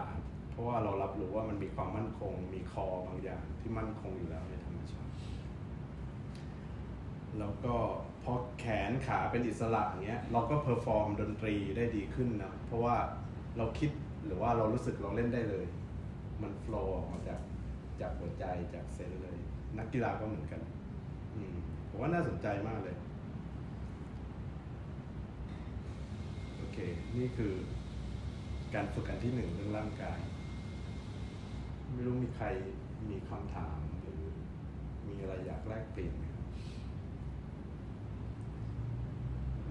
มันดูแบบไม่น่าเชื่อเนาะคือทุกเช้าผมจะตื่นมาฝึกโยคะไงถ้ามีเวลาน้อยก็ฝึก15 นาทีน้อยสุดก็15 นาทีก็ฝึกไม่เยอะหรอกครับฝึกแบบท่าพื้นฐานไม่ได้แบบยืนด้วยหัวไม่ได้ ฝึกท่าแบบง่ายๆแต่ว่าไอ้การฝึกทุกวันมาเป็นเวลา15 ปีอ่ะมันให้ผลกับร่างกายแบบมหาศาลเนาะแล้วก็อย่างที่เราฝึกกันนะมันไม่ได้ฝึกกายอย่างเดียวเพราะว่าเราฝึกที่จะวางจากความคิด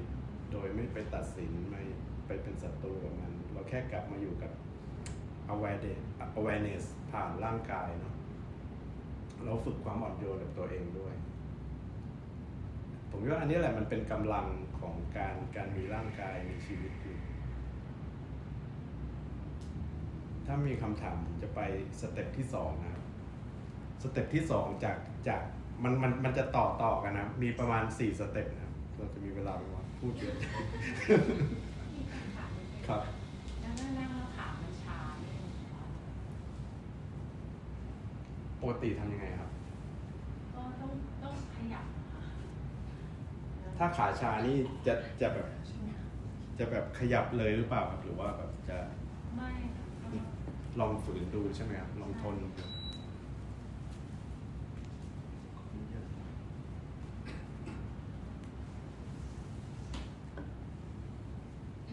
ถ้าประสบการณ์ผมนะครับขาชาผมจะฝืนไปเรื่อยๆครับผมจะฝืนไปเรื่อยๆเลยแบบว่าท้าทายตัวเองว่ามันจะเป็นไงคืออยากรู้ไม่ใช่ท้าทายตัวเองอยากรู้มันจะแบบคืออันนี้มันเป็นสันดานในการฝึกโยคะนะครับเวลาแบบเราไปเข้าคลาสตอนที่เรายังไม่ได้เรียนเป็นครูคือเราจะไม่รู้ไงว่ามันโยคะมันฝึกทำไมใช่ไหมเราเห็นเพื่อนเขาทำได้กูก็ต้องทำได้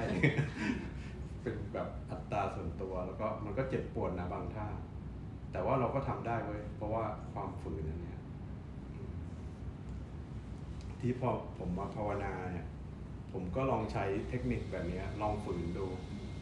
แต่ตอนที่ผมยังไม่ได้เรียนครูโยคะกับไม่ได้เข้าใจมากผมคิดว่าสิ่งที่มันขาดคือความเมตตาตัวเองเราไม่เอามันมาด้วยเราฝืนเฉยๆเราไม่เจนเทิลกับมันก็เลยแบบว่าบางทีมันก็ไม่ได้นะแบบฝืนแล้วมันปวดจนมันแบบมันไม่อยู่แล้วอะสติสตังมันก็อยู่กับความเจ็บปวดแล้วเราก็ปรุงแต่งความเจ็บปวดนั้นเพิ่มขึ้นเรื่อยๆจนมันมากขึ้นเรื่อยๆนึกออกไหมครับเพราะฉะนั้นถ้าคำแนะนำผมคิดว่าลองฝืนแล้วก็มีเมตตากับมันด้วยสักพักหนึ่งการฝืนมันสำคัญว่า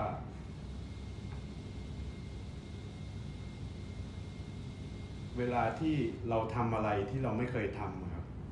ระบบประสาทเรามันจะถูกเขียนขึ้นมาใหม่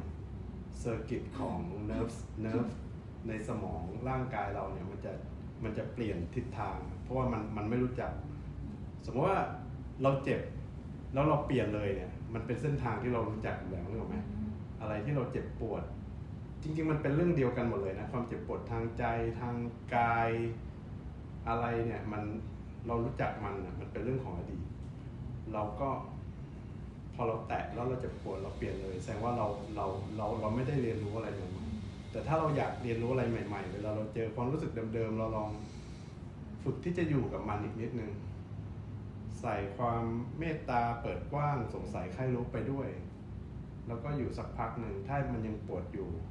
ก็เปลี่ยนท่าแบบนี้เราจะแบบเรียนรู้เราเหมือนเราเทรนร่างกายจิตใจเราให้เรียนรู้ว่ามันไม่ตายนะขามันไม่ได้แบบถึงขั้นจะแบบแตกหักนะอะไรเงี้ยมันแค่เจ็บปวดแล้วเราทนได้เพิ่มขึ้นอีก5 นาทีอะไรเงี้ยไม่จำเป็นต้องฝืนนะครับสาระก็เยอะแต่ว่านี่สอนเพิ่มให้นิดหนึ่งครับถ้าเกิดคำถามเนี่ยไปถามพระที่สอนวิปัสสนาเขาบอกว่าให้ดูเลยให้ดูความชาถ้ามันเกิดขึ้นได้เดี๋ยวมันก็ดับเองได้ถ้าเกิดว่าพี่ทนไหวนะให้บอกว่าดูไปเรื่อยๆถ้าทนไหวอีกสักนิดนึงอะไรอย่างนี้ครับเดี๋ยวมันก็ดับไปเองแต่ว่าถ้าทนไหวก็นวดเลยครับเราดับก่อนมันใช่เป็นคำตอบที่ผมได้ยินจากอาจารย์นะแล้วที่พี่นัทโทษถามก่อนให้ลงไปคนที่ตอบที่พูดเรื่องร่างกายเป็นที่อยู่ของปัญญาทางจิตหลายสำนักงานจริงๆผมคิดว่าอาจจะไม่เกี่ยวกับเรื่องที่ผมพูดอยู่แต่ว่าของผมก็รู้สึกแบบอันหนึ่งไปว่าแบบตอนที่ผมขับรถนะครับแล้วมันหลายครั้งมากเลยที่แบบผมขับอยู่ดีแล้วก็ผมก็ไม่ได้ขับช้าเหมือนแบบมันมีคนที่ต้องแซงผมไปต้องแบบแซงไปซึ่งถ้าผมไม่ได้ขับรถอยู่ผมปล่อยได้แต่ว่าแบบตอนที่ผมขับรถอยู่ผมเอื้อมนะกับพฤติกรรมของตัวเองที่แบบมันจะมี movement บางอย่างเกิดขึ้นทันทีกับการต่อต้านคนที่แบบมาแซงทั้งนั้นที่แบบผมไม่ได้โอเคกับพฤติกรรมเนี่ยแล้วผมรู้สึกว่ามันไม่ได้ให้ผมมีความสุขเพิ่มมากขึ้นตรงไหนนะแต่ว่ามันแบบมันแปลกมากตรงที่แบบปล่อยนะแต่แบบพอเห็น แบบผมรู้สึกว่ามันน่าสนใจดีนะแล้วก็แล้วก็เอื้อมไปนิดนึงกระดูกมันไปเรื่อยๆแบบนี้ครับใช่จะขอใช้คำตอบของพี่เลย คือเราไม่ต้องเชื่อได้ว่าจิตใต้สำนึกมันทำงานกับกายตลอดเราลองใช้เป็นแบบข้อสงสัยแล้วก็ผมว่าทุกอย่างที่เกิดขึ้นเนี่ยทุกความรู้สึกที่ชอบไม่ชอบเนี่ยถ้าเราปล่อยวางความคิดปล่อยวางสตอรี่ไปได้กลับมาอยู่กับกายเลยคำตอบมันอยู่ตรงนั้นเลยเพราะว่ากายมันไม่รู้ว่าสิ่งที่เกิดขึ้นเนี่ยมันมาจากข้างในหรือจากข้างนอกกายเราไม่รู้เลยเช่นเราคิดเรื่องที่เพื่อนด่าเราอยู่ในหัวทั้งที่มันผ่านมาแล้วเนี่ยร่างกายมันก็ผลิตฮอร์โมนนึกออกไหมครับความเครียดขึ้นมากัดก่อนทำร้ายร่างกายเราคือเพื่อนไม่ได้ยืนด่าอยู่ตรงนี้แล้วแต่ว่าเราผลิตประสบการณ์เขาบอกว่า emotion มันคือแบบ end product ของ experience อารมณ์มันเป็นผลของประสบการณ์จริงๆมันเป็นปัญญานะผมมองว่าอารมณ์มันเป็นเหมือนกับว่าคือถ้าเราไม่มีอารมณ์เนี่ยมนุษย์เราคงตายไปแบบเยอะอะเพราะว่าเรามามัวแต่คิดวิเคราะห์เสืออยู่นี่แล้วมึงไม่ต้องวิเคราะห์แล้วมึงวิ่งกลัวแล้วก็หนีไปเลยอะไรอย่างเงี้ยที่มันก็คล้ายๆกันในเคสแบบว่าขับรถแล้วก็มีอะไรเงี้ยคือจิตเรามันซับซ้อนมากแล้วบางทีการแก้ปัญหาที่ตรงที่สุดไม่ใช่การวิเคราะห์คือการเข้าไปสัมผัสความสบายไม่สบายในตัวเลยลองดูอีกครั้งเวลาแบบเราขับรถอยู่แล้วมันเกิดภาวะงั้นมันเราปล่อยวางความคิดให้มากที่สุดอาจจะไม่ต้องไม่คิดเลยแต่ว่าเราไปอยู่กับความรู้สึกทางกายจริงๆไม่ว่าจะตรงไหนหรือว่าจะเหยียบคันเร่งหรืออะไรผมว่ามันจะมีคำตอบเกิดขึ้นทันทีเพราะว่านี่คือปัญญาของร่างกายแล้วเราไม่เคยฝึกเลยถ้าแล้วก็การฝึกที่ดีที่สุดในประสบการณ์ผมนะคนอื่นอาจจะผมคิดว่าการฝึกท่านี้แหละเพราะว่ามันเป็นพรมแดนระหว่างการตื่นกับการฝันมันจะกว้างมากเลยท่านั่งเนี่ยเพราะว่าบางคนก็นั่งสมาธิแล้วหลับได้นะผมนับถือคือผมไม่เคยหลับเลยเพราะมันทรมานนะมันเจ็บปวดอ่ะเวลาไปนั่งแบบเหมือนถ้าไปนั่งโกยก้ามันจะมีแบบช่วงเวลาที่นั่งแบบ2 ชั่วโมงครึ่งนะผมก็แบบท้าทายเลยไม่เปลี่ยนท่าเว้ย ก็แบบมันทรมานมากเลยอย่างเงี้ยในทางโยคะเนี่ยเราจะต้องฝึกร่างกายเพื่อที่จะนั่งนิ่งๆได้3 ชั่วโมงเขาเรียกว่าอาสนะชัยผมทำได้นะแต่ทรมานแสดงว่าก็ยังทำไม่ได้แหละถ้ายังทรมานคือจิตใจมันไม่ได้ร่างกายมันฝืนไม่ได้หนูอยากรู้ว่าที่บอก3 ชั่วโมงอะค่ะคือเขาจะเคาะระฆังบอกเราหรือเปล่าไม่ครับเราจับเวลาเองใช่ผมว่ามันก็เป็นหมุดหมายแหละคือสรีระร่างกายคนเราถ้าไม่เคยฝึกอะมันนั่งไม่ได้หรอกชั่วโมงนึงก็ไม่ได้แล้ว3 ชั่วโมงนี้มันเป็นซูเปอร์ฮิวแมนนะเพราะว่าไม่ใช่ว่าร่างกายเราทนไม่ได้นะแต่ว่าจิตใจเราทนไม่ได้อย่างที่บอกว่า subconscious มันทำงานกับร่างกายตลอดมันจะหนีร่างกายมันมีความรู้สึกไม่พอใจนิดนึงจิตใต้สำนึกมันเข้าไปปรุงแต่งนะแล้วถ้าเราไม่เอาจิตที่ตื่นรู้เข้าไปจับอย่างเงี้ยมันก็ปรุงแต่งเรื่อยๆมากขึ้นเรื่อยๆแค่นั้นมันเป็นธรรมชาติของจิตกับกายที่คอนแทคกันตลอดจริงๆเรื่องที่เราพูดมันเป็นเรื่องธรรมชาตินะครับมันไม่ใช่เรื่องแบบวิเศษปาฏิหาริย์อะไรไปสู่ผมจะลืมว่ามาทำอะไรดีเหมือนกันนะแวะกันสนุกดีอันที่2ที่ผมรู้สึกว่ามีพลังมากแล้วก็เป็นสะพานของจิตใจแล้วก็การฝึกทางจิตวิญญาณที่ละเอียดลึกขึ้นก็คือการฝึกลมหายใจจากท่านั่งเมื่อกี้อะครับเราลองกลับไปท่านั่งที่เรารู้สึกมั่นคงแล้วก็สบายคราวนี้ให้เราพอเราจัดตัว primary control ของเราได้หรือว่า core ของ awareness ของเราได้เรารู้สึกว่าเชิงกรานเรานั่งอย่างมั่นคงน้ำหนักถ่ายเท่ากัน2 ข้างกระดูกสันหลังยืดเหยียดขึ้นมาตามธรรมชาติแล้วก็ผ่อนคลายกระดูกกะโหลกของเราเป็นอิสระลอยอยู่เบาๆเหมือนกระดูกสันหลังส่วนที่เหลือเราผ่อนคลายปล่อยวางเป็นอิสระอยู่กับภาวะของ มั่นคงผ่อนคลายนี้สักครู่หนึ่ง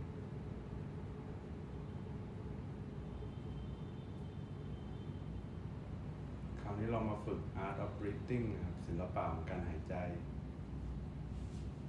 เราเริ่มจากสังเกตว่าเราหายใจยังไงในช่วงเวลานี้ลองตามลมหายใจเข้าและออกที่มันเป็นอยู่ตามธรรมชาติของเราสัก5 ลมหายใจเข้าออก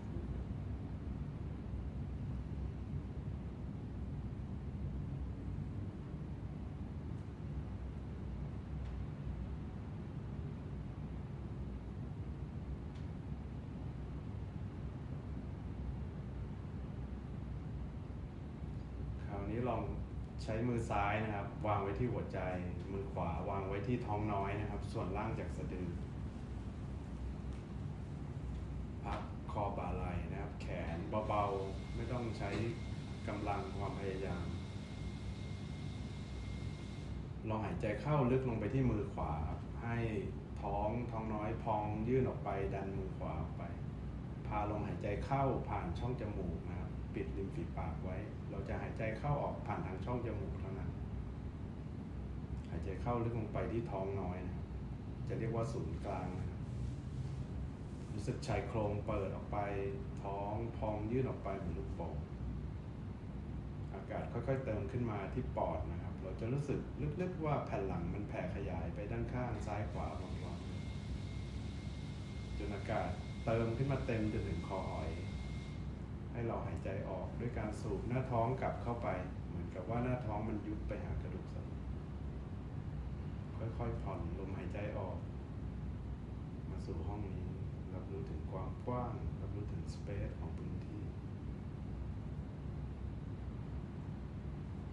ลองหายใจแบบนี้สัก5 ลมหายใจเข้าออกลึกๆตามจังหวะของตัวเอง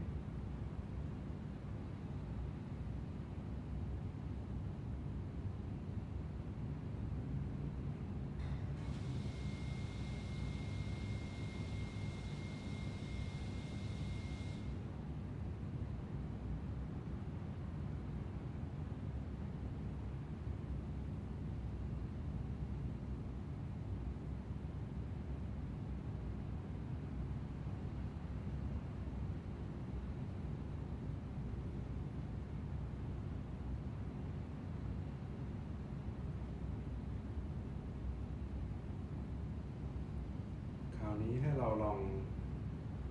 ใช้ความตระหนักรู้อยู่ที่การหายใจเข้าออกลึกผ่านศูนย์กลางสักประมาณ 70% นะครับให้อยู่ที่การหายใจอีก 30% ให้เราเปิดความตระหนักรู้ไว้กับความรู้สึกทางกายรับรู้เสียงรอบๆตัวของเรารับรู้พื้นที่ว่างรอบๆตัวของเราให้ 30% นี้เปิดไว้แต่ว่า 70% ให้อยู่กับการหายใจลองหายใจแบบนี้แล้วก็โฟกัส 30% รอบๆตัวสัก5 ลมหายใจเข้าออก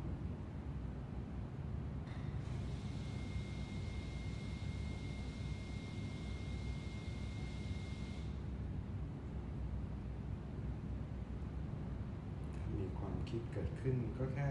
รับรู้แล้วก็พากลับมาอยู่กับลมหายใจและความรู้สึกความรับรู้ทางกายเสียงรอบๆตัวปล่อยวางจากความคิด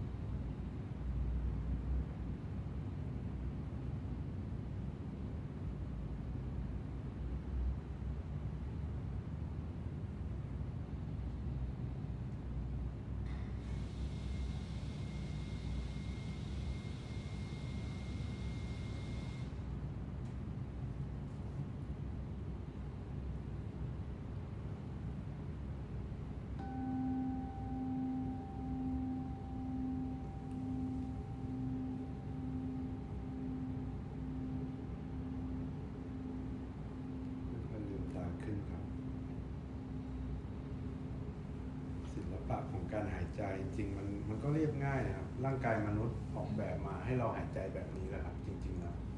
มันคือการหายใจแบบเด็กทารกเนาะเด็กที่เกิดออกมาเขาก็จะหายใจด้วยท้องมันเป็นธรรมชาติมากเลยแต่ แต่พอเราโตขึ้นเราสะสมความเครียดไม่เท่าทันจิตใจตัวเองการหายใจเราจะตื้นขึ้นทันทีเลยบางคนพอหายใจลึกจะรู้สึกว่ามันลำบากใช่ไหมครับเพราะว่าเราไม่เคยหายใจด้วยกระบังลมมันจะมีพังผืดตรงนี้ครับกระบังลมมันจะอยู่นี้เนาะแล้วก็พอเราไม่ค่อยได้ใช้กระบังลมมันก็จะมีพังผืดเยอะคือเวลาเรารู้สึกว่ามันหายใจลึกมันไม่ใช่ธรรมชาติของเราหรอกเพราะว่าเรารู้สึกไม่สบายก็ธรรมดาเราต้องฝืนเพราะว่าเราฝืนธรรมชาติมานานเราก็ต้องฝืนกับทำไมสิ่งนี้มันถึงเป็นศิลปะประการแรกคือร่างกายเราออกแบบมาให้เราหายใจแบบนี้อันที่สองการหายใจแบบนี้ทำให้เรารับออกซิเจนได้มากกว่าการหายใจด้วยหน้าอก600 เท่านั่นหมายความว่าอะไรนั่นหมายความว่าแค่เราหายใจแบบนี้เนี่ยหัวใจเราก็ทำงานน้อยลงพอหัวใจทำงานน้อยพลังงานมันเหลือสำหรับการเยียวยาร่างกายการทำเรื่องระบบภูมิคุ้มกันใช่ไหมครับไปที่สมองได้นะครับแล้วก็เหตุผลอันที่3ก็คือตรงนี้ครับกระบังลมเนี่ยกล้ามเนื้อกระบังลมจะเชื่อมกับกล้ามเนื้อเยื่อหุ้มหัวใจเวลาที่เราหายใจด้วยท้องเนี่ยเรานวดหัวใจไปเบาๆแล้วก็ในขณะเดียวกันเขาก็นวดท้องไปด้วยในท้องนี่ก็มีอวัยวะสำคัญอยู่มันก็สนับสนุนการแบบอยู่ดีมีสุขของเราเนาะเพราะว่าเขาบอกว่าสารฮอร์โมนแห่งความสุขอะเซโรโทนินอย่างเงี้ยครับผลิตในท้องน่าจะหลายเปอร์เซ็นต์จะไม่ได้นะประมาณ 80% เซโรโทนินก็ผลิตในท้อง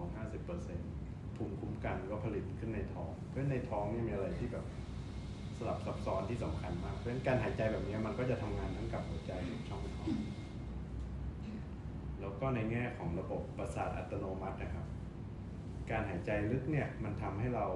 อย่างที่บอกว่าทำให้หัวใจทำงานช้าลงมันก็จะทำให้เราแบบไปอยู่ในโหมดสมาธิโดยอัตโนมัติเลยมันก็เหมือนกับเป็นรูปแบบการหายใจที่เตรียมเราเข้าสู่สมาธิเพราะฉะนั้นมันเลยเป็นเหตุผลว่าทำไมการฝึกภาวนาเมดิเทชันหลายศาสนาเนี่ยเขาใช้การหายใจแบบนี้เป็นตัวเชื่อม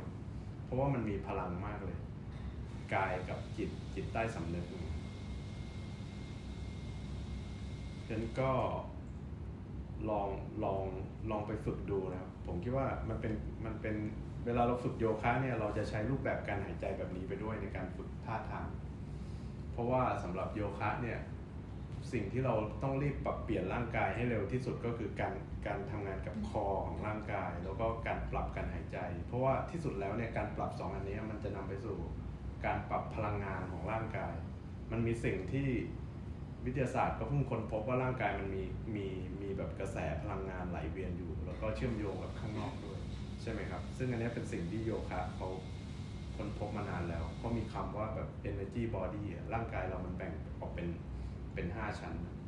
มีชั้นของร่างกายชั้นของจิตใจความคิดแล้วก็ชั้นของ energy ชั้นของ wisdom แล้วก็ชั้นของปัญญาชั้นของการตื่นรู้ bliss body เพราะฉะนั้นชั้นที่3ที่เป็น energy body เนี่ยลมหายใจจะมีส่วนมาก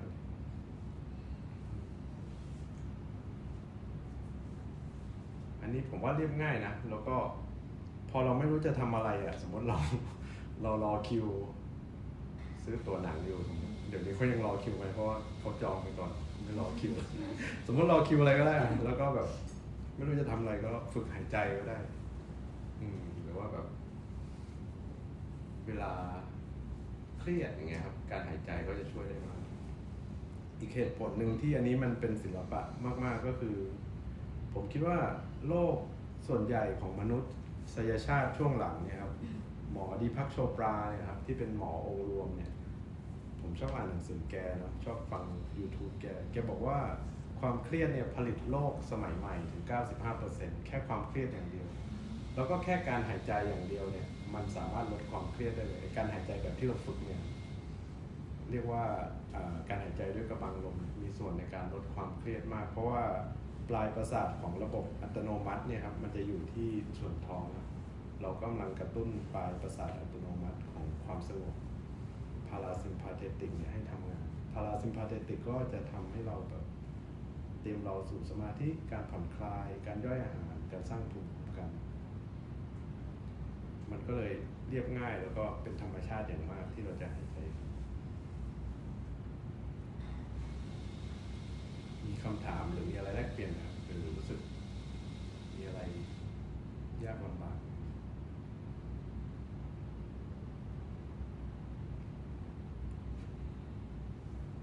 ถ้าไม่มีผมจะไปศิลปะอันที่3นะครับจริงๆอันนี้ขอยืมเล่มนี้ ที่วิจักษ์ตั้มเขาแปลแนะนำมากๆเลยครับผมคิดว่าเป็นหนังสือที่ยังไงดีอ่านแล้วมันโดนใจกระทบใจแล้วก็เรียบง่ายแล้วก็ผมคิดว่าเขาเขียนแบบไม่ประนีประนอมเลยเขียนได้ไงวะแบบมั่นมาจากไหนวะอะไรเงี้ยคือคิดในใจแบบมึงบรรลุธรรมแล้วเขียนอย่างเงี้ยแต่แบบว่าอ่านแล้วเราก็ไม่มีอะไรแย้งเลยอ่านแล้วบางทีก็รู้สึกว่าแบบกล้าหาญนะที่เขาเขียนอย่างนี้ผมจะอ่านอันหนึ่งเพื่อจะเข้าสู่ศิลปะอันที่3ก็คือเรื่องของ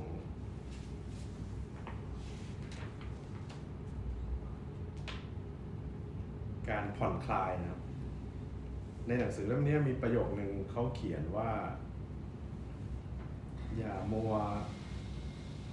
รั้งตามอดีตอย่าคาดหวังกับอนาคตผ่อนคลายปล่อยจิตตามที่เป็นแล้วความหลุดพ้นสูงสุดจะเกิดขึ้นคือในเล่มนี้ช่วงหลังๆเขาจะเขียนเรื่องผมคิดว่าสาระของเล่มนี้เขาจะพูดถึงว่า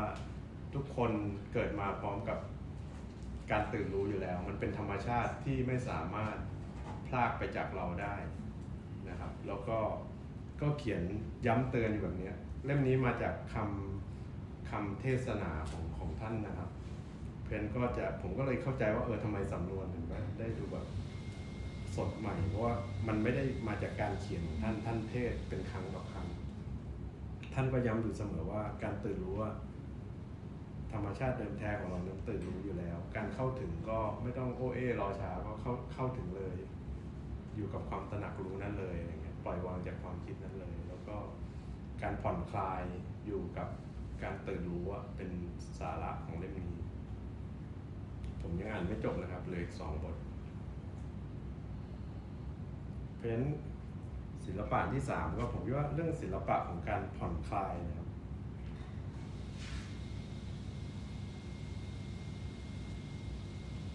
เดี๋ยวผมจะหาจริงผมมีโพยมาแล้วว่าผมจะพูดอะไรแต่ว่าผมไม่ได้ดูโพยอันนี้เลยสินะหน้า78เดี๋ยวนะครับขอหาโพยนิดนึงผมชอบอันนี้มากผมจะอ่านให้ฟังก่อนที่เราจะเข้าสู่การฝึกการผ่อนคลายเขาบอกว่าแล้วเราจะรออะไรล่ะทำไมไม่ตรัสรู้สู่จิตประภัสสรซึ่งเป็นธรรมชาติที่แท้จริงของเราอยู่แล้วล่ะเมื่อเราอนุญาตให้ตัวเองล่วงหล่นลงสู่หัวใจการปล่อยก็เกิดขึ้นเองในช่วงขณะนั้นไม่มีฉันที่พยายามอย่างยิ่งยวดที่จะยึดมั่นหรือปล่อยวางอีกต่อไปประสบการณ์อันแจ่มชัดประภัสสรดังกล่าวสามารถเกิดขึ้นได้ในช่วงขณะธรรมดามันเป็นการคลี่เผยของสภาวะธรรมชาติของจิตใจเรา Enlightenment นั้นเป็นไปได้ก็เพราะมันดำรงอยู่แล้วในเรามันเป็นสภาวะธรรมชาติของจิตหากการตรัสรู้ไม่ใช่สภาวะธรรมชาติของจิตการตรัสรู้ก็จะเป็นผลลัพธ์ของกระบวนการอันยากลำบากและยาวนาน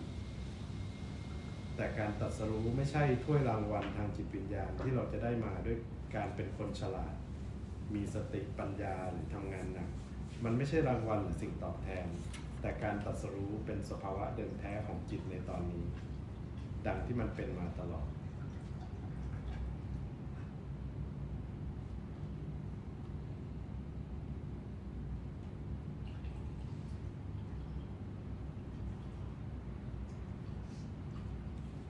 ฟังแล้วเรารู้สึกยังไงบ้าง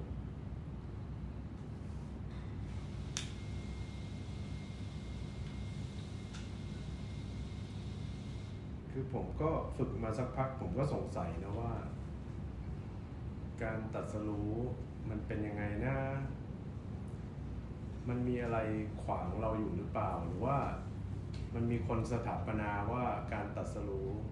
การตื่นรู้คืออะไรแล้วเราก็เลยรู้สึกว่ามันไม่ถึงสักทีเพราะว่าเราไม่มีประสบการณ์แบบคนอื่นคือแต่ว่ามันมีตอนผมอันนี้จะเล่าให้ฟังว่าตอนผมไปฝึกวิปัสสนาครั้งแรกแล้วทำไมผมถึงรู้สึกว่าอันนี้คือเมื่อก่อนเนี่ยผมหาตลอดนะครับผมฝึกโยคะผมรู้สึกว่า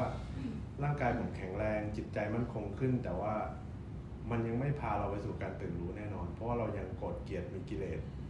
มากมายอยู่ก็เลยหามาเรื่อยๆพอมาเจอวิปัสสนารู้ด้วยใจเลยว่าเจอทางละไม่หาละฝึกต่อไปแต่การฝึกอย่างอื่นหรือเรียนอย่างอื่นมันเป็นสะพานที่เราให้เราช่วยคนอื่นอะไรเงี้ยแต่ที่รู้ว่าวิปัสสนามันช่วยเพราะว่าตอนฝึกวันที่2เนี่ยครับคือเวลาเราไปฝึกวิปัสสนาสายท่านโกเอนก้าเนี่ย4 วันแรกจะเป็นการดูลมหายใจอย่างเดียวนะครับเหมือนเตรียมจิตเราให้นิ่งพอละเอียดพอที่จะเข้าไปดูกาย6 วันหลังเราจะดูความรู้สึกทางกายดิบๆเลยปล่อยวางจากความคิดแล้วก็เข้าไปทำงานกับจิตใต้สำนึกที่มันปรุงแต่งอยู่ตลอดไปเห็นธรรมชาติของกายของจิตที่มันแบบเปลี่ยนแปลงไม่มีตัวตนอะไรเงี้ยคือเข้าไปมีประสบการณ์กับความจริงในระดับปฏิบัติการมันไม่ใช่เป็นการแบบคิดกะเกณฑ์ตามทฤษฎีอะไรเงี้ยซึ่งวันที่2เนี่ยผมรู้สึกประหลาดใจมากว่ายังคุยกับออมมี่อยู่เลยว่าสิ่งที่เราลืมไปแล้วอะความเลวร้ายในอดีตวัยเด็กอะไรเงี้ยที่เราเคยทำไว้มันแบบผุดขึ้นมาเต็มไปหมดเลยก็เลยไปขออาจารย์ออกเพราะว่ารู้สึกว่าในชีวิตเราไม่เคยเจอกับความว้าวุ่นทางจิตใจขนาดนี้เลยก็ไปเตรียมคำพูดแล้วว่าน่าจะมาผิดทางแล้วมันไม่เห็นสงบเลยอะไรก็ไปถึงอาจารย์ก็บอกก็เล่าให้อาจารย์ฟังว่ามันเป็นแบบนี้ครับขอออกไม่ไหวแล้วรู้สึกว่ามันน่าจะผิดทางมันไม่สงบโชคดีว่าเจออาจารย์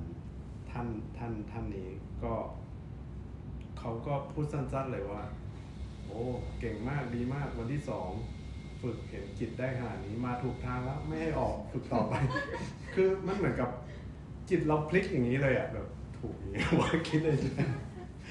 แล้วอาจารย์ก็ไม่ได้อธิบายอะไรต่อนะอาจารย์ก็ชวนนั่งสมาธิกันเงียบๆด้วยกันอะไรเงี้ยเราก็ด้วยการที่รู้สึกว่าจิตมันพลิกแล้วอาจารย์บอกว่ามาถูกทางแล้วไม่ให้ออกไปฝึกต่อเราก็กลับไปฝึกต่อแล้วก็อยู่กับปล่อยวางความคิดเรื่องราวอะไรเงี้ยที่มันผุดขึ้นอยู่กับลมหายใจมันก็ได้นะก็อยู่ไปจนครบ10 วันแล้วประสบการณ์วันที่10มันก็เป็นประสบการณ์ที่คล้ายๆกับอ่านเมื่อกี้ครับมันเป็นเหมือนกับว่ามันไม่มีความคิดแทรกเข้ามาเยอะมากแบบในชีวิตทั่วไปมันแทรกเข้ามาเราก็เห็นมันก็หายไป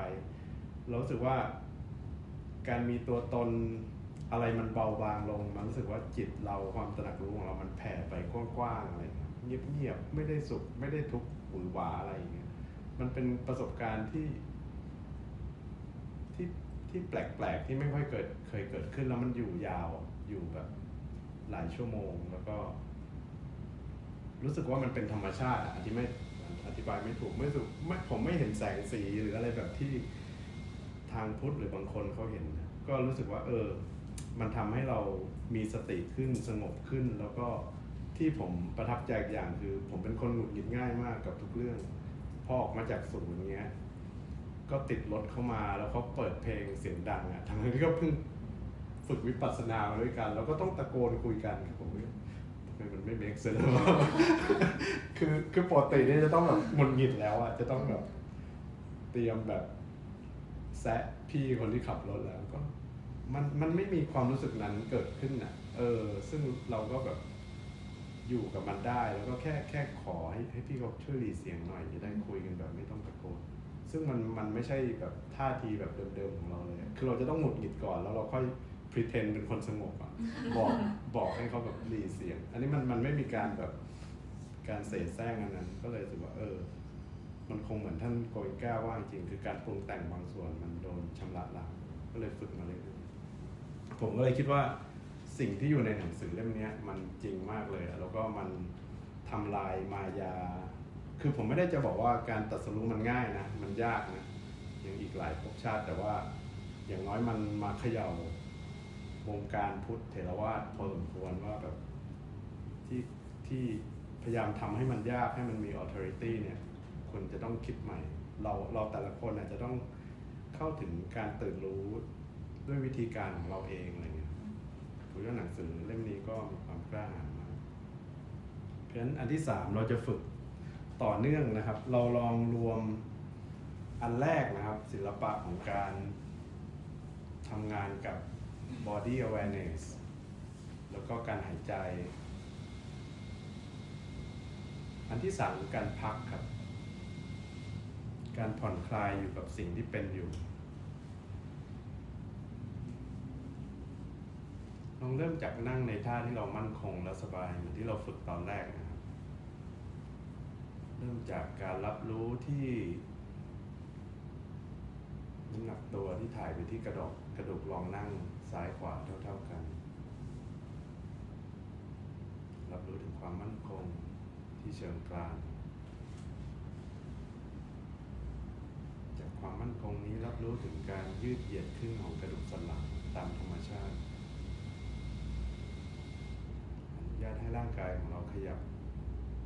ปรับเปลี่ยนท่าทางให้เรารู้สึกมั่นคงสบายแล้วก็เปิดกว้างมากขึ้น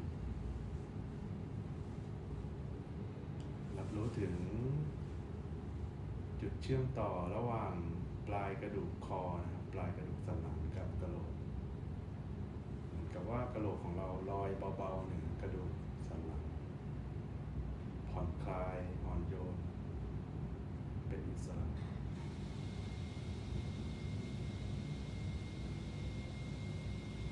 ส่วนที่เหลือกล้ามเนื้อส่วนที่เหลือเกาะเกี่ยวอย่างเป็นอิสระกับส่วนของศูนย์กลางอันนี้ผ่อนคลาย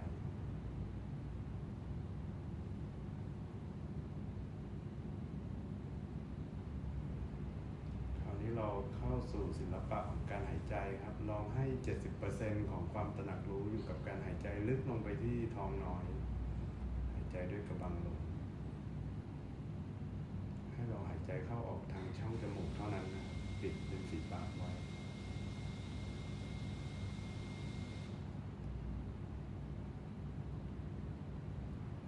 รู้ลมหายใจเข้าออกที่ลึกผ่านศูนย์กลางบางคนอาจจะรับรู้ตรงพื้นที่เหนือริมฝีปากใต้ฐานช่องจมูกรับรู้ถึงลมหายใจที่เข้าออกผ่านจุดนั้นบางคนอาจจะไปรับรู้ที่เชิงที่ชายโครงหรือที่ท้องก็ได้นะครับให้ 70% อยู่กับการตามรู้ลมหายใจเข้าและออกตามความเป็นจริงของเราอีก 70% เปิดไว้รับรู้ความรู้สึกทางกายส่วนอื่นๆรับรู้เสียงรอบๆตัวรับรู้พื้นที่ว่างรอบๆตัว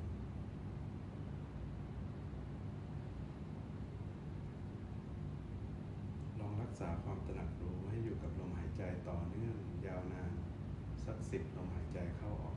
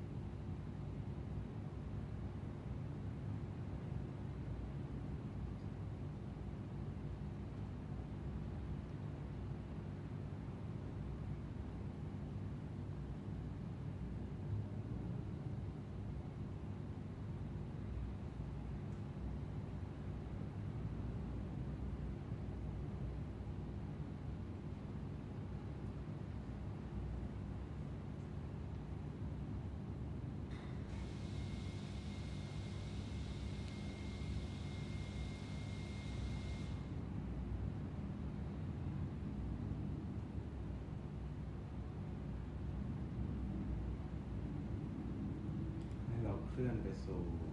ศิลปะอันที่3ของการผ่อนคลายอยู่กับจิตเดิมแท้ธรรมชาติของจิตที่ตื่นรู้ของเรา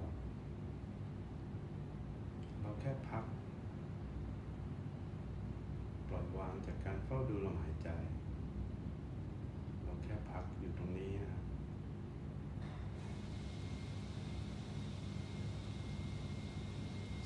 อย่างเป็นประตูสู่การตื่นรู้ของเราไม่ว่าจะเป็นเสียงรอบๆตัวความเจ็บปวดบางส่วนของร่างกายการขยับของร่างกาย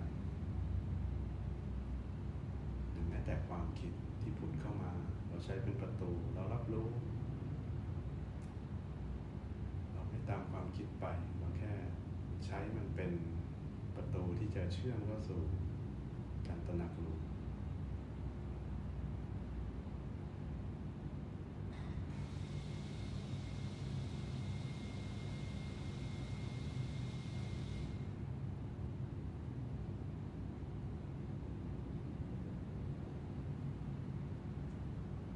พักอยู่ตรงนี้สักครู่หนึ่งหากเรารู้สึกว่ามีความคิดหรือความรู้สึกทางกายที่มันเข้มข้นขึ้นให้เราสามารถกลับมาอยู่กับลมหายใจหรือว่าความรู้สึกที่คอของร่างกายได้เสมอให้มันเป็นเหมือนบ้านของเราบ้านของปัจจุบันขณะที่เราจะกลับมาพักจากความว้าวุ่นทางใจทางความคิดทางกายได้เสมอเราก็แค่ผ่อนคลายอยู่ตรงนี้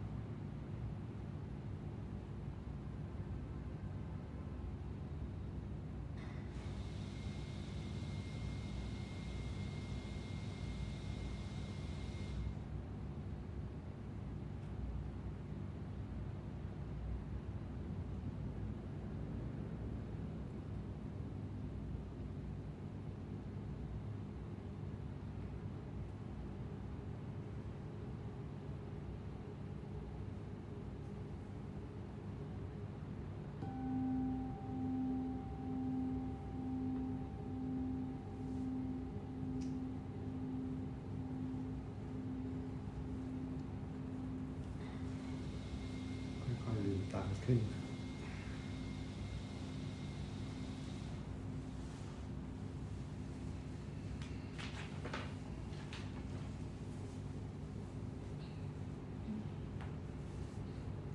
ผมจะอ่านบทกวีอันหนึ่งที่ผมชอบมากให้ฟังคนเขียนชื่อราเชลนาโอมิลาเมนนะครับแกเป็นแพทย์นะชาวอเมริกันเป็นผู้ป่วยเรื้อรังทางกระเพาะด้วยตั้งแต่วัยเด็กแล้วคนนี้แหละที่เปลี่ยนวงการแพทย์ในอเมริกาให้แพทย์เนี่ยกลับมาสนใจเรื่องความรู้สึกของผู้ป่วยมากขึ้นคือแกเป็นคุณครูด้วยนะเป็นอาจารย์แพทย์ด้วยเพราะฉะนั้นแกก็ต่อสู้มากเลยคือปกติแพทย์ในยุคหนึ่งเขาจะไม่เอาอารมณ์ความรู้สึกของผู้ป่วยเข้ามาเป็นส่วนหนึ่งของการคิดอะไรทั้งสิ้นก็คือว่าคุณเป็นมะเร็งคุณต้องฉายแสงคุณทุกข์คุณเจ็บปวดญาติคุณร้องไห้ไม่ต้องไปสนใจคือแบบเย็นชากับคนป่วยในสมัยก่อนนะแต่ว่าคุณราเชลเนี่ยเขาก็รู้สึกว่ามันไม่ใช่คือเรามีความรู้สึกในฐานะมนุษย์เราก็ต้องทำหน้าที่ของหมอในฐานะฮีลเลอร์ด้วยแกก็เลยทำหลักสูตรที่ทำให้แพทย์เนี่ยได้รับรู้ทำงานกับความรู้สึกสับสนของแพทย์เองด้วยสับสนของกับคนไข้เองด้วยก็เป็นคนที่ยิ่งใหญ่มากเขาเขียนหนังสือที่น่าอ่านมากๆนะไม่ใช่เกี่ยวกับการแพทย์เลยเกี่ยวกับประสบการณ์การดีลกับความทุกข์ของเขาเลยเป็นหนังสือที่น่าแปลมากกำลังแสดงรูปภาพที่ตรงกับคำค้นหา sorry โอเคเขาหาหนังสือเหรอโอเคกูเกิดว่าบทกวีชื่อว่า everything has a deep dream นะครับทุกสิ่งมีความฝันฝังลึกอยู่ภายในบทกวีนี้แปลโดยอุนะครับเราเคยจัดรีทรีตกันครั้งหนึ่งก็เลือกบทกวีนี้มาแปลฉันใช้เวลามาอย่างยาวนานเพื่อที่จะเรียนรู้ที่จะซ่อมแซมชีวิตเพียงที่จะค้นพบในท้ายที่สุดว่าชีวิตไม่ได้พังอย่างที่คิด มีเมล็ดพันธุ์แห่งความสมบูรณ์ซ่อนอยู่ในทุกคนและก็ทุกสิ่งเรารับใช้ชีวิตได้ดีที่สุดโดยการรดน้ำมันและเป็นมิตรกับมันเมื่อเราฟังก่อนลงมือทำในการเป็นมิตรกับชีวิตไม่ใช่การทำให้สิ่งต่างๆเกิดขึ้นตามที่เราต้องการแต่คือการเปิดให้สิ่งที่เกิดขึ้นแล้วในตัวเราและรอบตัวเราเผยตัวออกมาเราเพียงสร้างสภาพแวดล้อมที่เอื้อต่อกระบวนการนั้นทุกสิ่งกำลังเดินทางสู่ความสมบูรณ์สูงสุดของตัวเองพยายามที่จะดิ้นรนสวนกระแสความท้าทายทุกสิ่งมีความฝันฝังลึกอยู่ภายในตัวเองและการเติมเต็มในแบบของตัวเอง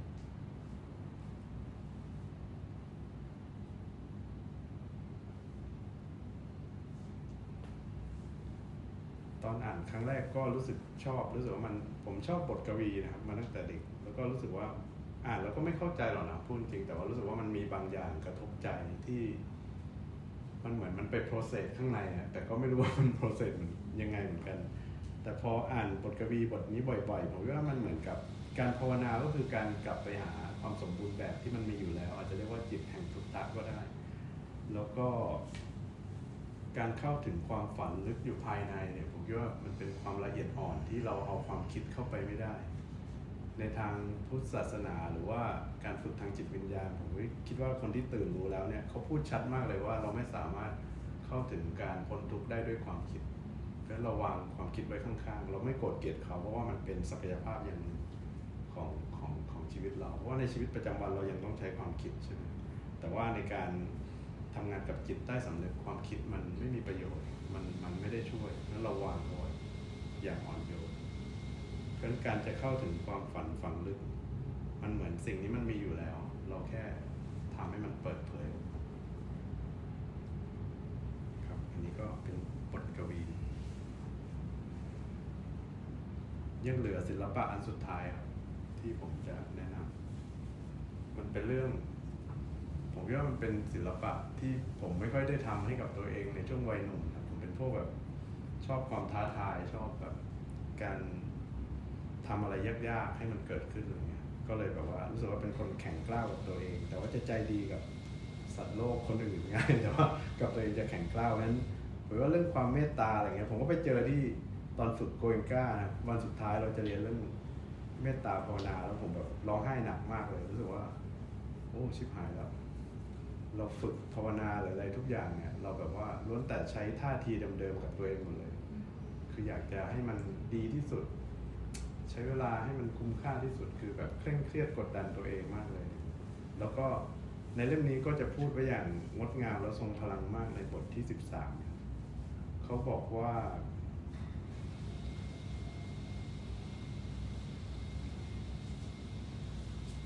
าในกระบวนการ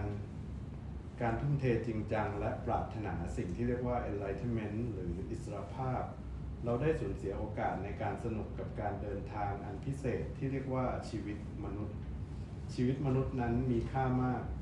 มันคือการเดินทางอันแสนพิเศษในตัวมันเองอยู่แล้วเราไม่ควรพลาดการมีชีวิต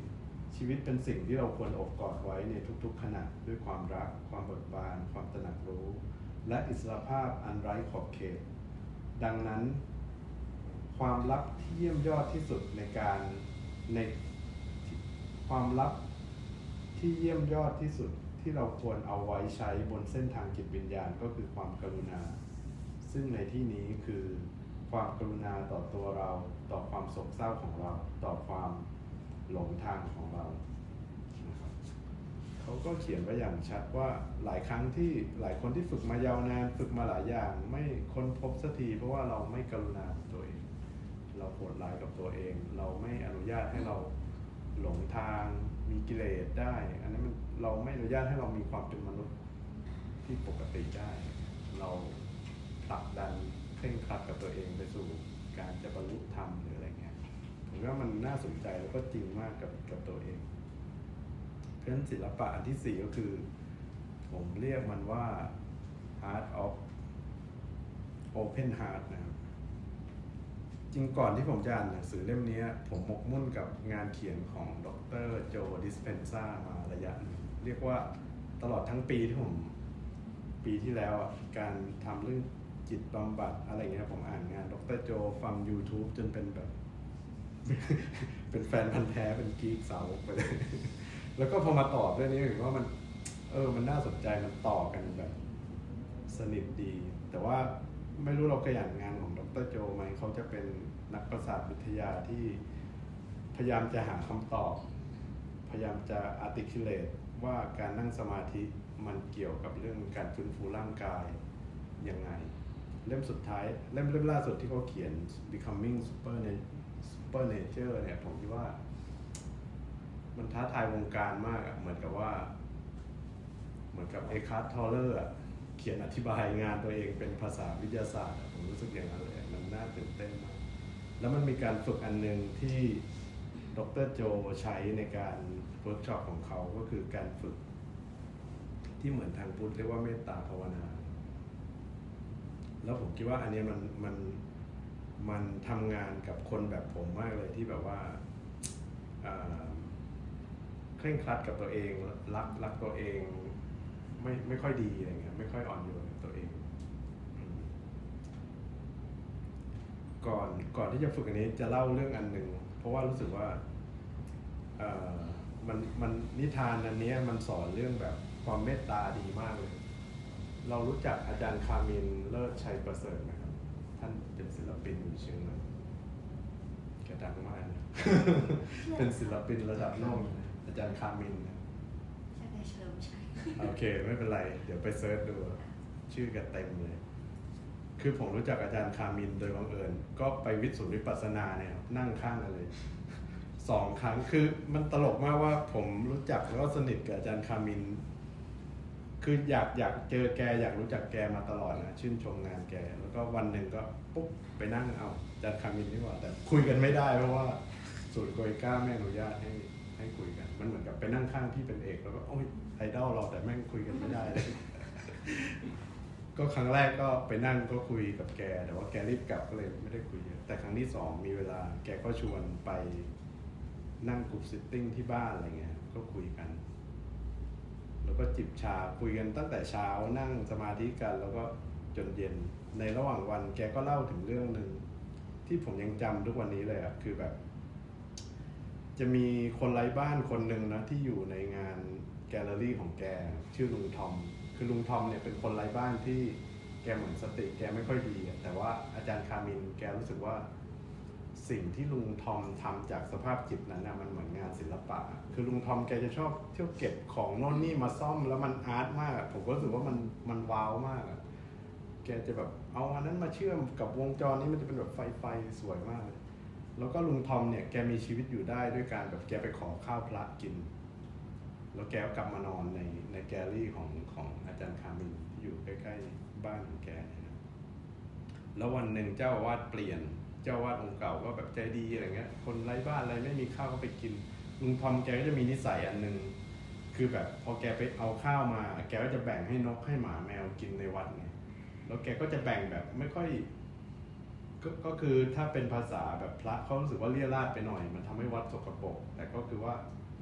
หมาแมวนกหนูอะไรเขาก็ได้กินแหละแล้วลุงทอมถึงจะกลับมากินของแกนั่นคือนิสัยของแกนะพอเปลี่ยนเจ้าอาวาสเจ้าอาวาสองค์ใหม่ก็เหมือนแบบแนวแบบระเบียบกิ๊บอย่างเงี้ยแบบว่าเฮ้ยคนไร้บ้านคนนี้ชักจะเหิมเกินให้ข้าวกินก็แบบทำวัดเละเทะอะไรเงี้ยก็แบบว่าไล่ไม่ให้ลุงทอมต่อจากนี้ไม่ต้องเข้ามาเอาเข้าวัดอีกแล้วแล้วก็อาจารย์คามินก็สังเกตว่าทำไมลุงทอมแบบไม่ไปวัดแล้วก็แบบดูแบบหิวอะไรเงี้ยลุงทอมก็เลยบอกว่าเนี่ยไม่ได้แบบกินข้าวอาจารย์คามินโกรธมากเลยอะไรเงี้ยรู้สึกว่าทำไมวัดทำอย่างนี้แล้วแกก็เล่านิทานเรื่องนี้ให้ผมฟังแล้วผมแบบประทับใจนิทานก็มีอยู่ว่ามันเป็นนิทานเซนแกก็บอกว่าเล่าว่าวัดแห่งหนึ่งมีเจ้าวาดชรารูปหนึ่งเป็นวัดเก่าๆโทรมๆมีศิษย์อยู่5 คนวันหนึ่งอาจารย์ก็รับศิษย์ใหม่เข้าไปอะไรเงี้ยแล้วก็หลังจากรับศิษย์ใหม่เป็น6 คนเนี่ยผ พวกศิษย์เก่าเนี่ยเขาสังเกตว่าวัดมันแปลกๆว่ะวัดมันแบบข้าวของมันค่อยๆหายไปอาหารค่อยๆหายไปของมีค่าที่มีอยู่น้อยอยู่แล้วก็หายไปอะไรเงี้ยทีเนี้ยพวกศิษย์เก่าก็รู้สึกว่ามันเกิดอะไรขึ้นนะสันนิษฐานว่าน่าจะเป็นศิษย์ใหม่หรือเปล่าว่าคอยแบบแอบจับตามองอะไรเงี้ยก็ปรากฏว่าศิษย์ใหม่เนี่ยขโมยของไปขายจริงแล้วก็แบบแอบกินข้าวอะไรเงี้ยก่อนเวลาหรือแอบเอาข้าวสารไปให้คนอื่นไปขายอะไรเงี้ยพวกศิษย์5 คนนี้ก็รวมตัวไปหาเจ้าอาวาสแล้วก็บอกว่าเนี่ยเขาจับได้คาหนังคาเขาเลยนะศิษย์ใหม่ที่เจ้าอาวาสพามาแบบเป็นโจรนะเป็นโจรในคราบนักบวชอะไรเงี้ยเจ้าอาวาสต้องตัดสินใจนะเจ้าอาวาสก็ข้าก็รู้แล้วเขาเคยเป็นโจรมาก่อนก็ให้โอกาสเขาอะไรเงี้ยฝึกมีเมตตากรุณากันสีอะไรเงี้ยพวกศิษย์ก็ด้วยความเคารพเจ้าอาวาสก็โอเคอมิตาภูไป ภาวนาพยายามให้โอกาสก็เป็นแบบนี้อยู่เรื่อยๆตลอดหลายเดือนจนศิษย์5 คนก็รวมตัวรู้สึกว่าเจ้าอาวาสเรานี่แบบไม่ไหวเลยนะเรื่องแค่นี้ก็ไม่จัดการไม่ยอมไล่ไปมันทำให้ไม่มีวินัยวัดก็แบบขาดแคลนก็รวมตัวกันไปแบบยื่นคำขาดกับเจ้าอาวาสว่าไม่ไหวละไม่ทนละก็บอกว่าเนี่ยถ้าเจ้าอาวาสไม่ไล่ศิษย์คนที่6เนี่ยออกไปพวกเขา5 คนเนี่ยจะย้ายไปอยู่วัดอื่นเพราะว่ามันเหลือทนแล้วนะแบบเราจะมีเมตตายังไงคนนี้แบบยังไม่มีศีลขั้นพื้นฐานมาบวชเลยเจ้าอาวาสก็มองศิษย์ทีละคนแล้วก็บอกว่าถ้าพวกเจ้าตัดสินใจที่จะไปอยู่วัดอื่นเราก็ไม่ห้ามหรอกเพราะว่าพวกเจ้ามีศักยภาพที่จะไปอยู่ที่ไหนก็ได้พวกเจ้าฝึกมานานแล้วแต่ว่าไอ้ศิษย์คนที่6เนี่ยเป็นโจรมาก่อนแล้วก็เขายังไม่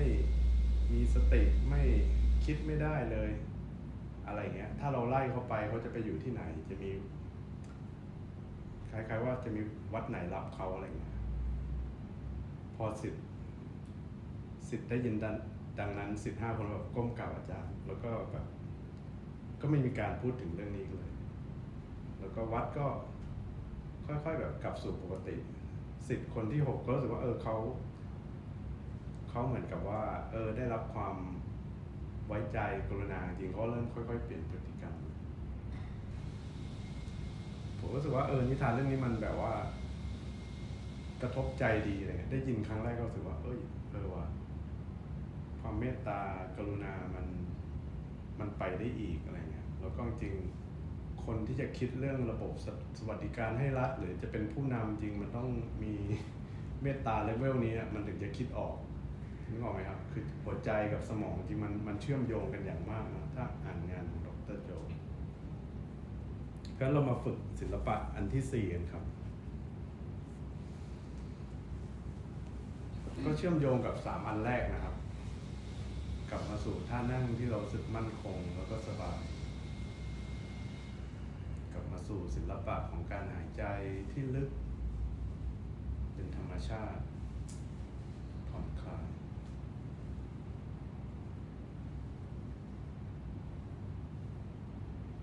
กลับมาสู่ศิลปะของการผ่อนพักในธรรมชาติที่แท้จริงของเราไว้วางใจในการตื่นรู้ที่เรามีอยู่ภายในเพียงแค่พักอยู่ตรงนี้กับทุกสิ่งปล่อยวางจากความคิดความคาดหวัง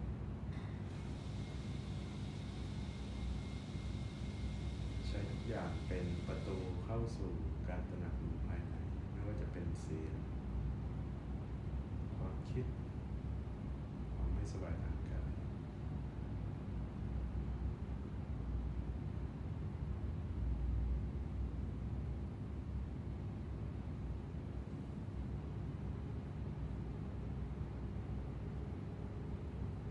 สู่ศิลปะของการ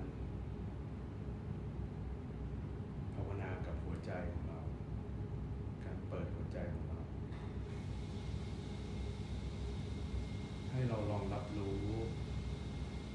ถึงบริเวณหัวใจของเราเป็นที่ว่างรอบๆหัวใจให้ความตระหนักรู้ประมาณ 70% อยู่ตรงนั้น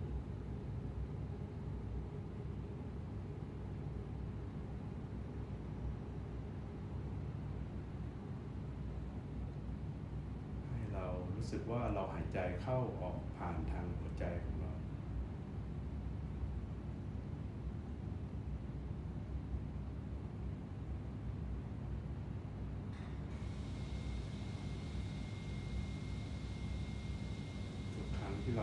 ออกเหมือนกับว่า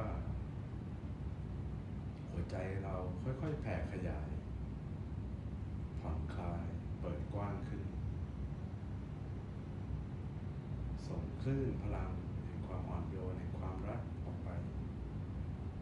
จากตัวเราไปรอบๆหายใจเข้าและออกผ่านหัวใจของเรา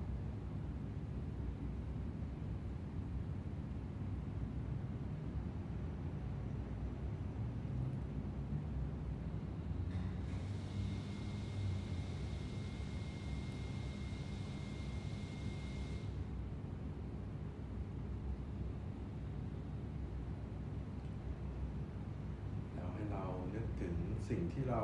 อยากจะขอบคุณในวันนี้นะครับขอบคุณจากใจจริงในวันนี้เริ่มจากตัวของเราเองขอบคุณร่างกายของเราเซลล์ทุกเซลล์ในร่างกายของเราเมื่อเราวางจากความคิดเรารับรู้ได้ทันทีว่าร่างกายของเราทุกส่วนทุกเซลล์พยายามอย่างมากที่สุดที่จะรักษาสมดุลที่พยายามจะให้มีชีวิตอย่างปกติสุขที่สุดสมดุลที่สุดร่างกายเรารักเรามากที่สุดให้เราขอบคุณร่างกาย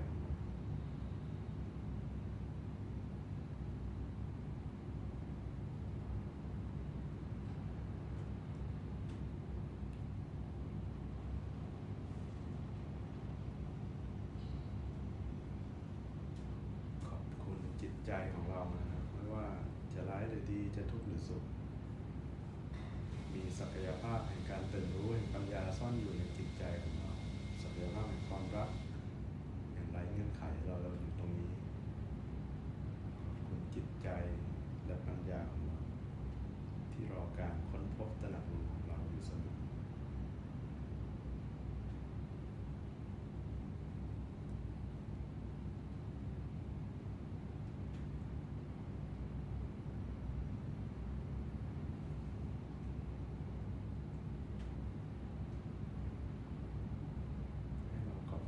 เพื่อนๆที่ร่วมกันฝึก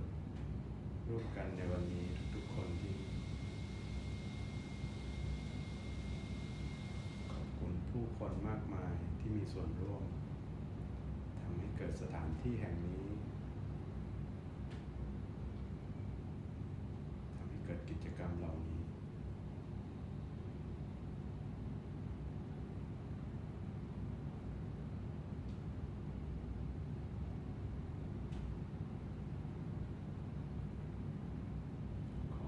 ส่งความรัก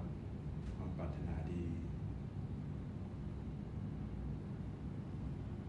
ความสงบความอ่อนโยนที่เราได้จากการฝึกร่วมกันในวันนี้ไปให้กับทุกๆคนทุกๆสรรพสิ่ง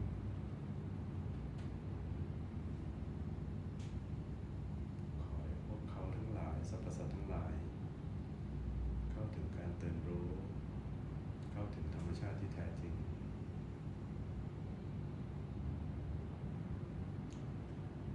ถึงความรักอันไร้เงื่อนไข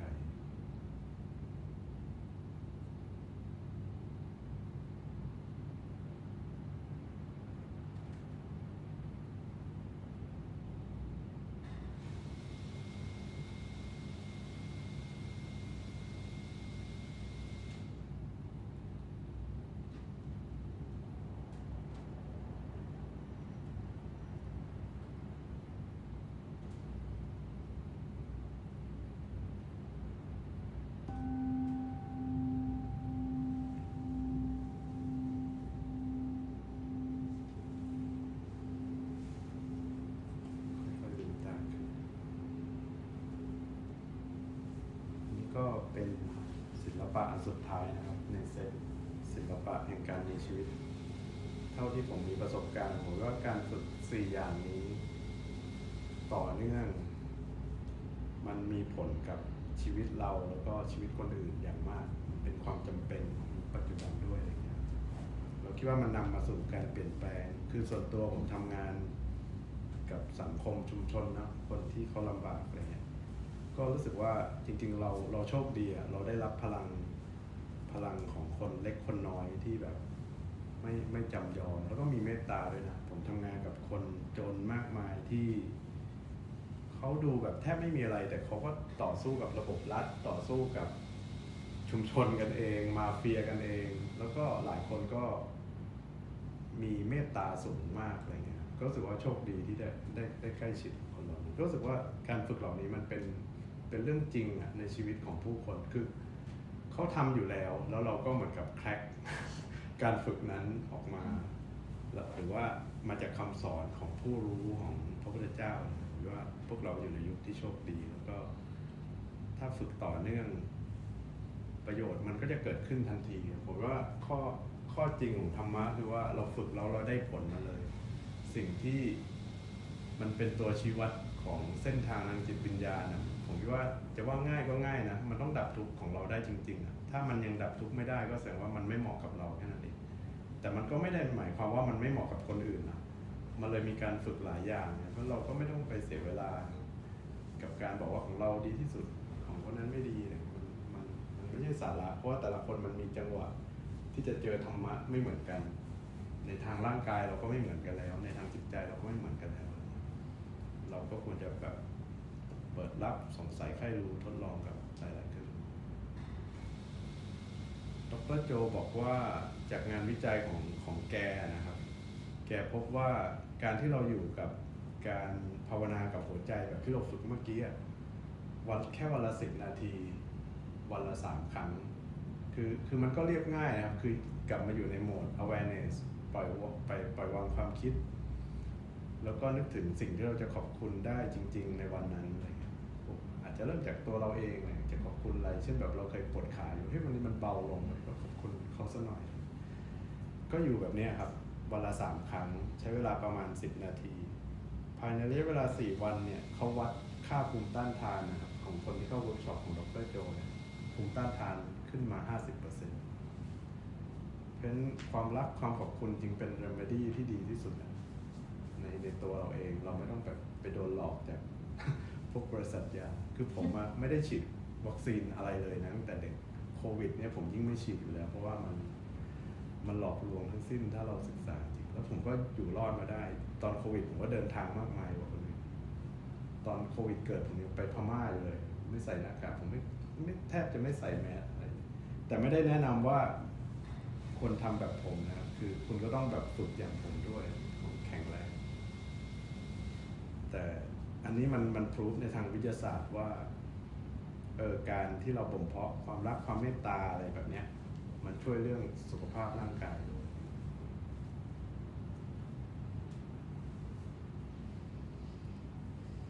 สุดท้ายแล้วครับ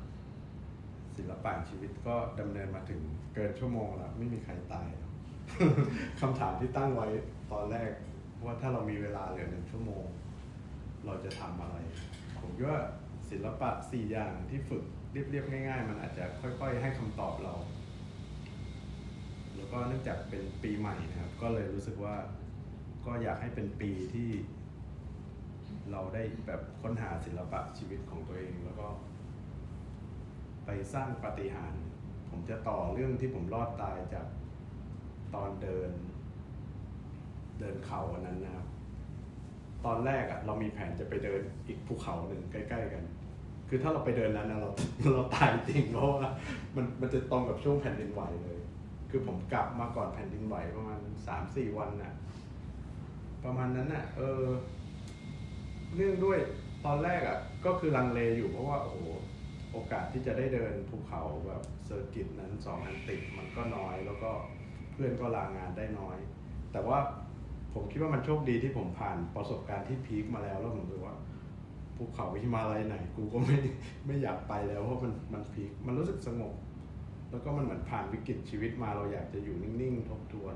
แล้วเพื่อนก็เข้าใจว่าเรากลับบ้านกันก็แบบเปลี่ยนตัวพอกลับมาสักพักก็คือแผ่นดินไหวไอโซนที่เราจะไปคือแบบคนตายเยอะมากไออนาปูรณะเบสแคมป์ถือว่ามันมีปาฏิหาริย์แล้วก็แต่ลึกๆจริงๆสิ่งที่ผมค้นพบปาฏิหาริย์ที่มันขึ้นมาในใจมันไม่ใช่เรื่องรอดจากความตายนั้นแต่ผมคิดเลยว่าการมีชีวิตอยู่มันปาฏิหาริย์แล้วไอ้เส้นแบ่งระหว่างตอนที่แบบจะนอนหลับไปแล้วตายหรือแบบ จะตื่นมาแล้วลงเขาได้มันจริงๆนะมันรู้สึกว่าแบบแค่เรามีชีวิตอยู่จะทุกข์จะสุขจะแบบหลุดพ้นไม่หลุดพ้นอะไรก็แล้วแต่ล้มเหลวอะไรก็แต่ว่าการได้มีชีวิตอยู่มันคือปาฏิหาริย์โมเมนต์นั้นมันไอ้คำนี้มันจริงกับเรามากเลยแล้วบางทีที่เราใช้ชีวิตอยู่เจอเรื่องทางโลกที่เราไม่พอใจเราก็แบบบางทีก็ไปคิดถึงโมเมนต์นั้นนะว่าจริงการมีชีวิตอยู่มันเป็นปาฏิหาริย์ก็อยากจะจบด้วยนิทานของพี่บาสิตนะครับผมบาสิตเขาเป็นครูซูฟี่นะครับเขาเป็นครูด้วยเป็นพี่ด้วยเป็นเพื่อนด้วยในความรู้สึกผมคือผมศึกษาซูฟี่มานานแล้วแบบอ่านด้วยความชอบบาสิตก็สอนที่วัชรศิลธาผมชอบมากเลยเรื่องที่เขาเล่าเรื่องปาฏิหาริย์นิทานมันก็มีอยู่ว่ามันเป็นนิทานที่มีอยู่จริงด้วยนะคุณมูลานัสรุดินนะครับเป็นครูซูฟี่ที่ยิ่งใหญ่มากในศตวรรษที่13นะครับหลังจากรูมี่เขาก็เป็นแบบครูซูฟี่ที่บ้าๆบอๆต่อมๆเลยชอบเล่าเรื่องตลกแต่เขามีชื่อเสียงมากเพราะว่าเขามีแบบออร่าพลังงานความรักที่แบบไร้เงื่อนไขมากคนก็ชอบไปหาแกนะก็มีชายหนุ่มคนหนึ่งได้ยินว่ามูลานัสรุดินเนี่ยโหยิ่งใหญ่มากสร้างปาฏิหาริย์ได้ก็แบบไปลองของแล้วก็อยากรู้ด้วยก็บอกว่าท่านมูลานัสรุดินท่านยิ่งใหญ่มากเลยข้าอยากจะให้ท่านช่วยสร้างปาฏิหาริย์ให้ข้าดูเป็นขวัญตามูลานัสรุดินก็บอกว่าได้สบายมากเลยนั่งอยู่นี่นะเดี๋ยวข้าจะเห็นต้นไม้ใหญ่ต้นนั้นไหมเดี๋ยวข้าจะสั่งให้ต้นไม้เนี่ยเดินมาหาข้าแล้วก็ข้าจะโอบกอดต้นไม้ไอ้ชายหนุ่มคนนั้นก็โอ้โหสุดปังมากเลยให้ต้นไม้เดินมาหานี่มันแบบพีคมากก็โอเคนั่งดูอยู่มูลานัสรุดินก็บอกว่าเจ้าต้นไม้ใหญ่ข้ามูลานัสรุดินครูซูฟี่ผู้ยิ่งใหญ่จงเดินมาหาข้าเดี๋ยวนี้ก็พูดแบบชิวๆชายหนุ่มก็คือแบบว่ามองไปมองมาระหว่างมูลานัสรุดินกับต้นไม้ต้องเกิดอะไรขึ้นแน่ๆผ่านไป10 นาทีไม่มีอะไรเกิดขึ้นชายหนุ่มก็รู้สึกผิดหวังเล็กน้อยก็บอกไหนละปาฏิหาริย์อย่างเงี้ยมูลานัสรุดินก็บอกโอเคเดี๋ยวข้าจะสร้างปาฏิหาริย์จริงก็บอกว่าใส่ power เต็มที่ยืนขึ้น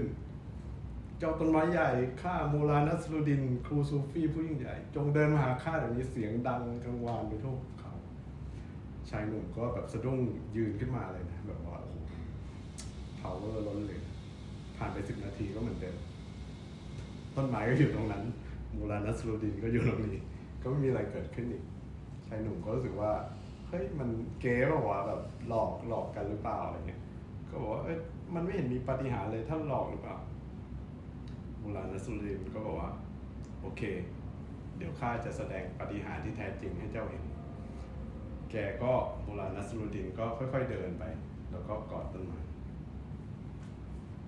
แล้วก็ชายหนุ่มบอกเฮ้ยนี่ท่านหลอกอำกันหรือเปล่าไหนท่านบอกว่าต้นไม้จะแบบเดินมาหาท่านแล้วก็ท่านถึงจะโอบกอดอันนี้ท่านเดินไปหาต้นไม้แบบปลอมนี่ว่ารวมกันอะไรเงี้ยมูลานัสรุดินก็บอกว่านี่แหละคือปาฏิหาริย์ที่แท้จริงคนที่ไม่เดินมาหาเราเราก็เดินไปหาเขาคนที่ไม่รักเราเราก็รักเขา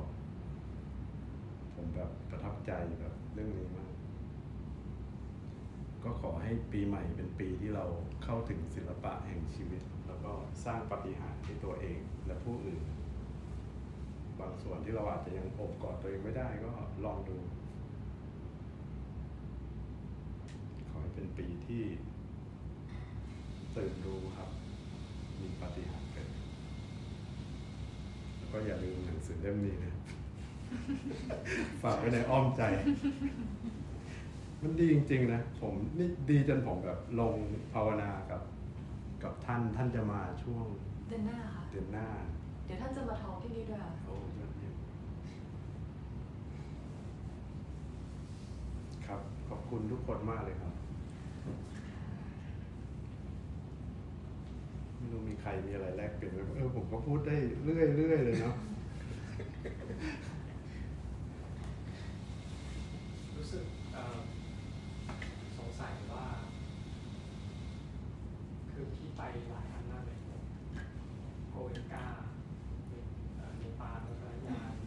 ริงๆผมไปเยอะกว่านี้นี่ผมยังเล่าไม่หมด โจดิสเพนซ่าสุดท้ายที่มาสู่คืออีกเนี่ยผมขอถามว่าอะไรข้างในนะคือข้างในมันเป็นยังไงที่แบบรู้สึกว่าที่อยากเปิดแล้วคือผมรู้สึกว่าการเปิดแบบนี้มันอาศัยเทคนิคความเข้าใจเฉพาะตัวบางอย่างเพราะว่าถ้าที่ไปโจดิสเพนซ่ากับโกเอนกามันดูขัดแย้งหรอผมว่ามันขัดแย้งกันแรงมากแล้วก็แบบมันมีเรื่องของouter state ของดร.โจที่แบบเราอยู่เราพัฒนาความรักเท่านั้นเลยซึ่งผมรู้สึกว่าคือช่วงหนึ่งผมก็เป็นแฟนที่เป็นก็ดูทุก YouTube แล้วก็แบบแล้วผมก็รู้สึกว่าสิ่งหนึ่งที่เขาทำได้ก็คือแบบเขาเอากลิ่นทูบควันเทียนที่แบบมัน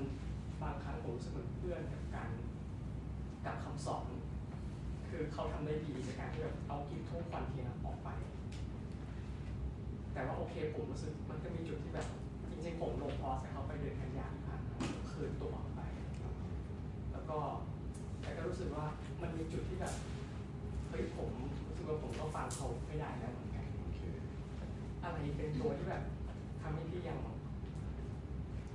ไม่ปิดแล้วก็ยังเปิด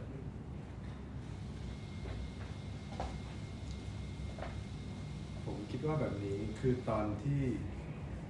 คือก่อนหน้าที่ผมจะเจอวิปัสสนาผมฝึกวัชรยานสวดมนต์ทุกแบบทุกสาขาของวัชรยานเพราะไปอยู่เนปาลคุณช้อปปิ้งทางจิตวิญญาณได้ง่ายคือผมทำงาน 8 โมงคนเนปาลชิลมาก 4 โมงเขาเลิกงานผม 5 โมงเข้าวัดเลยวันนี้ไปเกลุปะวันนี้ไปยิงมาไปอะไรเงี้ยก็ไปฝึกแล้วก็แต่ผมจะรู้ข้างในเลยว่าอันนี้มันแบบมันทำให้เราฟุ้งอะไรเงี้ยเนาะคือก็ไม่เอาอะไรเงี้ยอะไรที่เป็น visualization ผมจะไม่เอาเลยเพราะว่าผมเป็นถักอันนี้ผมรู้ว่า visualization มันเป็นความคิดที่ละเอียดแล้วเราสร้างขึ้นมาแล้วมันไม่ได้ช่วยให้พ้นทุกข์แต่ว่าผมมาชอบอ่านงานวิทยาศาสตร์นะมาตั้งแต่เด็กผมก็คิดในทางวิทยาศาสตร์ว่าทำไมผมจะคิดว่าทำไมเขาคิดเทคนิคนี้ขึ้นมาเพราะฉะนั้นผมก็เข้าใจมันก็ make sense ไงแต่มันไม่เหมาะกับผมนึกออกไหมผมจะคิดแบบนี้ตลอดเลยคือตัวชี้วัดส่วนตัวผมจะดูว่ามันดับทุกข์ผมได้ไหมแล้วผมจะถามว่าเทคนิคนี้มันดีไซน์เพื่ออะไรเพราะว่าบางทีดีไซน์มันเอาไปใช้ได้นะในฐานะที่เราทำงานเป็นสะพานให้คนค้นพบตัวเองเพราะฉะนั้นคำตอบของผมคือผมใช้ความทุกข์ของผมนี่แหละว่าไปฝึกอันนี้ความทุกข์มันลดไหมตลอดเวลากับอีกตัวหนึ่งคือผมสนใจศาสตร์ในฐานะว่ามันทำงานยังไงวะอะไรเงี้ยแล้วเพราะว่างานที่ผมสนใจที่แท้จริงคือมันเหมือนเป็นพระยุคใหม่แหละอาจจะคล้ายๆที่วัชรศิทธาทำแหละผมรู้สึกว่ามันมีความจำเป็นที่จะต้องมีฮีลเลอร์เกิดขึ้นในโลกนี้คือเป็นสะพานการวิปัสสนามันไม่ง่ายนะแม้แต่การฝึกโยคะมันไม่ง่ายเลยผมเลยไปเรียนบาสเพราะว่าไปเรียนโฮมิโอเพราะว่าคนป่วยไข้เยอะขึ้นจากสภาพแวดล้อมแล้วก็2อันนี้มันไม่ได้ขัดแย้งกับวิถีทางจิตวิญญาณเพราะว่าโฮมิโอกับบาสมันไม่มีผลข้างเคียงกับร่างกายมันไม่ได้ลด awareness แล้วจริงมันเพิ่ม awareness ด้วยซ้ำแต่ว่ามันเพิ่มในช่วงเวลาหนึ่งมันเพิ่มเพราะว่าเราเอาบางอย่างเข้าไปนึกออกไหมครับมันระยะยาวมันก็ไม่ได้ช่วยการตื่นรู้ทางจิตวิญญาณแต่ว่ามันช่วยลดความทุกข์ทางกายทางใจพอที่คุณจะรับรู้ awareness ของคุณได้แล้วคุณไปต่อผมก็เลยสนใจศาสตร์พวกนี้ในแง่ที่อ่านดร.โจผมตื่นเต้นกับการอธิบายเขาจริงๆแต่ว่าเทคนิคอะไรเงี้ยผมก็คิดว่ามันเป็นสิ่งที่เราฝึกอยู่แล้วนะเหมือนเมื่อกี้ที่สอนจริงก็เอามาจากดร.โจเลยแต่ว่าผมก็ฝึกแบบเมตตาภาวนาแบบพุทธอยู่แล้วผมคิดว่ามันโดยเทคนิคมันไม่ได้ต่างกันเลยอะไรเงี้ยก็เลยเอามาแต่ว่าคำอธิบายของดร.โจกับประสบการณ์ผมว่ามันสอดคล้องกันเหมือนดร.โจค้นพบว่าหัวใจครับผลิตขึ้นแม่เหล็กไฟฟ้าได้แล้วก็เนิร์ฟเซลล์จากหัวใจไปเชื่อมกับสมองมันเป็น 90% ที่เหมือนกับว่าส่งจากหัวใจไปสมอง มีแค่ 10% เท่านั้นเองอะที่เนิร์ฟเซลล์ส่งลงมาที่หัวใจมันบอกอะไรมันบอกว่าจริงหัวใจมันเป็นเหมือนสมองอาจจะเป็นยิ่งกว่าสมองด้วยก็ได้อย่างเงี้ยแล้วก็มันควบคุมร่างกายจิตใต้สำนึกพลังงานของเรามากกว่าที่เราคิดก็ได้เพราะว่ามันผลิตขึ้นแม่เหล็กไฟฟ้าได้ด้วยแล้วก็พอเราฝึกเมตตาภาวนาแบบนี้ในงานวิจัยของดร.โจถ้าเราเชื่อตามนั้นเนี่ย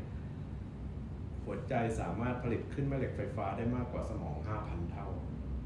มันมีพลังมากพอที่จะไปสร้างระเบียบในสมองเลยด้วยซ้ำแล้วก็สร้างระเบียบทางกายแล้วก็สร้างระเบียบข้างนอกมีผลกับคนอื่นมันเรานึกถึงเวลาที่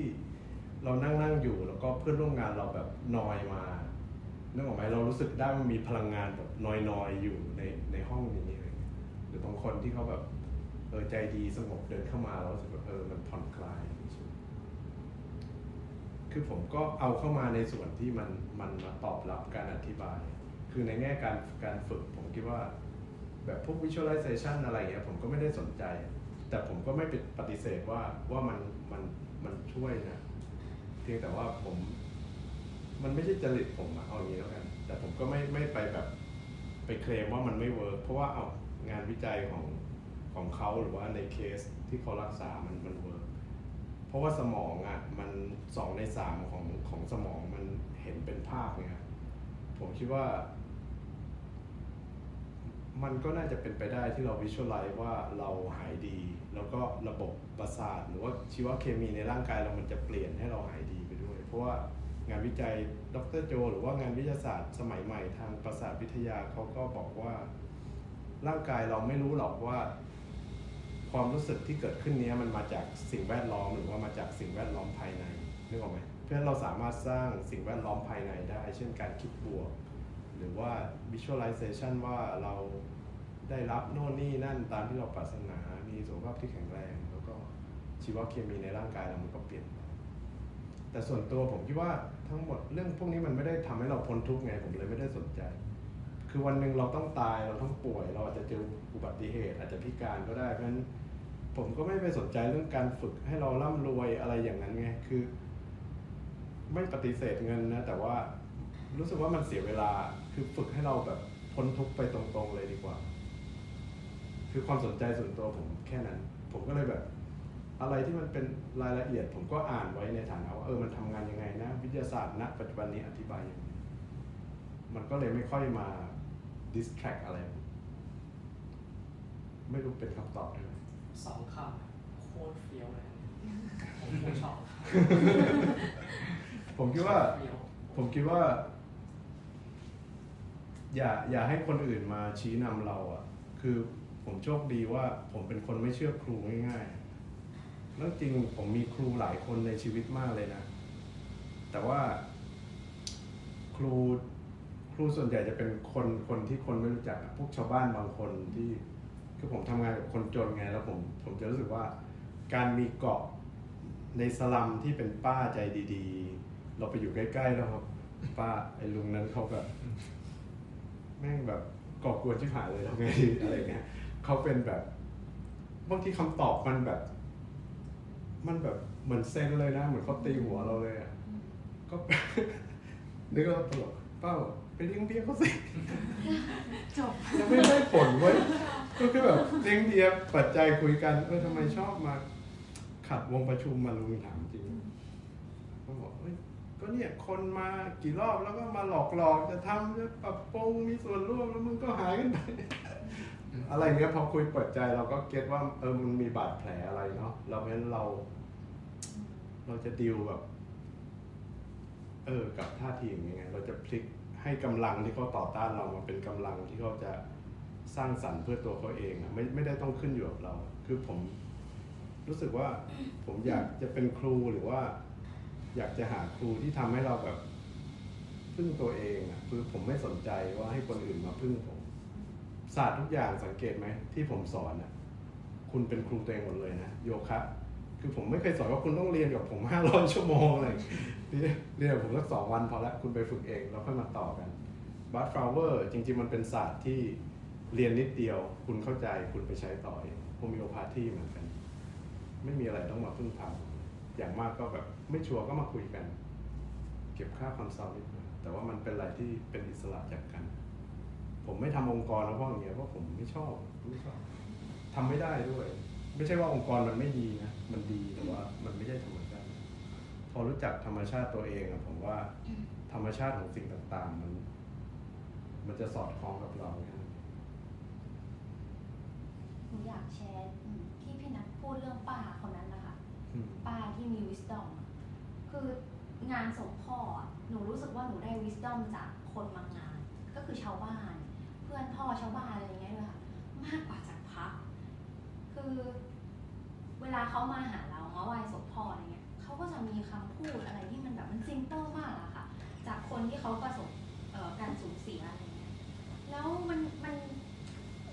นทัชใจเรามากเพราะว่าตอนนั้นเราต้องการฮีลลิ่งนี้หนูว่าเขาก็คงไม่ได้คิดหรอกว่ามันเป็นฮีลลิ่งเบอร์แรงเลยสำหรับหนูมันมีนิ่งฟูลมากทีเนี้ยวันเผาศพเนี่ยพระก็ต้องขึ้นเทศใช่ไหมคะก่อนเผาแล้วหนูรู้สึกว่าหนูเบื่อมากแล้วหนูรู้สึกแบบขอไปเทศเองได้ไหมหรืออะไรเงี้ยคือคิดขำๆว่าโคตรแบบน่าเบื่อพูดสักแต่ว่าได้พูดอะไรอย่างเงี้ยค่ะรู้สึกว่ามันนึกถึงที่พี่นัทพูดเรื่องป้าว่าบางทีอะไรที่มันเป็น wisdom มันไม่ได้มาจาก authority หรือว่าคนที่ educated บางทีมันมาจากอะไรโคตรง่ายอย่างเงี้ยว่าปัญญามันมาได้จากหลายทางผมเลยชอบ process work เนี่ยพอพูดแล้วคุณจะเห็นว่าผมไปเรียนอะไรมาเยอะแยะแต่ทุกศาสตร์ที่ผมสนใจคือกลับมาที่เราต้องเป็นครูแล้วเราเปิดกว้าง process work สอนให้เรามองทรายรอบๆตัวเหมือนมาถึงออมมี่นำภาวนาโอมมณีเป็นเมหุคือมันเป็นผมว่ามันเป็นทรายที่ดีเพราะตอนแรกผมเตรียมจะมาพูดมนต์บทนี้ว่าทำไมผมสักอันนี้ไว้ตอนอายุ35ผมรู้สึกว่าพระพุทธเจ้าตรัสรู้ตอน35ผมนับถือเขาในฐานะเพื่อนมนุษย์คนหนึ่งนะที่แบบว่าเฮ้ยเขาตื่นรู้ได้เว้ยคนแบบเราเรายังไม่ถึงไหนเลยตอน35ก็ตอนไปอยู่ในปานก็ป้าที่เกสต์เฮาส์ที่อยู่เขาเป็นคนทิเบตแล้วเขาจะสวดอันนี้อยู่ตลอดเวลาเขาก็พูดภาษาอังกฤษได้นิดหน่อยแล้วก็ถามว่าป้าสวดทำไมอะไรเงี้ยป้าบอกว่าให้สรรพสัตว์ทั้งหลายพ้นทุกข์เราก็บอกโอ้อย่างนั้นเลยเหรอแล้วก็ตอนเห็นครั้งแรกรู้สึกมันสวยงามมากไม่รู้ว่ามันคืออะไรรู้อะไรก็เลยแบบก็สักไว้เตือนใจว่าแบบ35กูยังไม่ถึงไหนเลยจะได้แบบว่าอย่ารีรอรีบค้นหาอะไรเงี้ยก็สถานการณ์เหตุการณ์ต่างๆมันเป็นครูเราได้หมดไม่จำครูไม่จำเป็นต้องเป็นบุคคลความทุกข์นี่แหละพระพุทธเจ้ายังบอกเลยว่าเริ่มจากทุกข์อยู่กับมันได้อ่อนโยนมันได้มันก็เห็นแง่มุมอื่นๆปัญญาครับขอบคุณมากเลยครับที่มารู้สึกดีใจมากเลยค่ะก็ขอบคุณพี่นัทมากๆนะคะที่มาทอล์กในวันนี้ก็รู้สึกว่าเป็นพรมากที่พี่นัทมาเปิดปีใหม่ให้พวกเรานะคะเพราะว่าเหมือนตั้งแต่รู้จักพี่นัทมาก็รู้เลยว่าพี่นัทเป็นคนที่ใช้ชีวิตแบบมี compassion กับตัวเองจริงๆอะแล้วก็รู้สึกว่าสิ่งที่พี่นัทเป็นเนี่ยมันก็แผ่ออกมาถึงเราทุกคนที่แบบว่าได้มาอยู่ในพื้นที่เดียวกับพี่นัทในวันนี้ก็ขอบคุณมากๆที่มาเปิดปีใหม่ให้เอาลกีตายินดีครับก็ก่อนจากกันนะคะก็แอบประชาสัมพันธ์คร่าวๆเผื่อใครไม่ได้ตามเพจนะคะก็เดี๋ยววันที่22วันจันทร์ค่ะจะมีท่านเกียวเมียวค่ะเป็นพระจากญี่ปุ่นที่แบบว่าที่เล่นกีตาร์ที่เป็นพระที่แบบแหวกนิดนึงอะค่ะก็เขามาเมืองไทยพอดีค่ะแล้วก็เลยเดี๋ยวท่านจะมาทอล์กที่นี่แล้วก็เหมือนมันจะเป็นแบบอารมณ์แบบสนทนาธรรมคุยกับท่านเกียวเมียวแลกเปลี่ยนกันชิวๆอะค่ะก็จะเกิดขึ้นวันจันทร์ที่22เดือนนี้ค่ะแล้วก็เดี๋ยวเดือนหน้านะคะจะมีท่านอนันทุกเทนที่เป็นนักเขียนของหนังสือเล่มนี้ค่ะมาเมืองไทยก็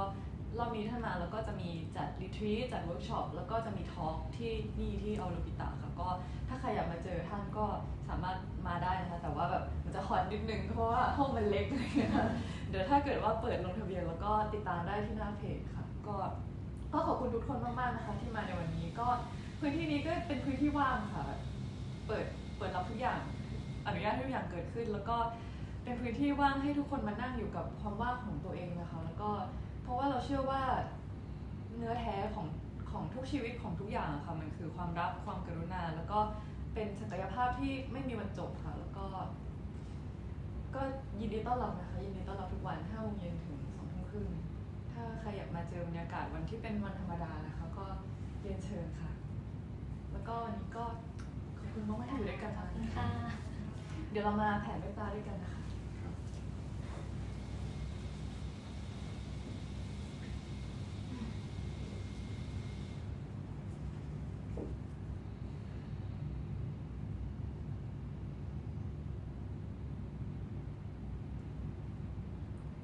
จากกิจกรรมที่เราได้บ่มเพาะความรัก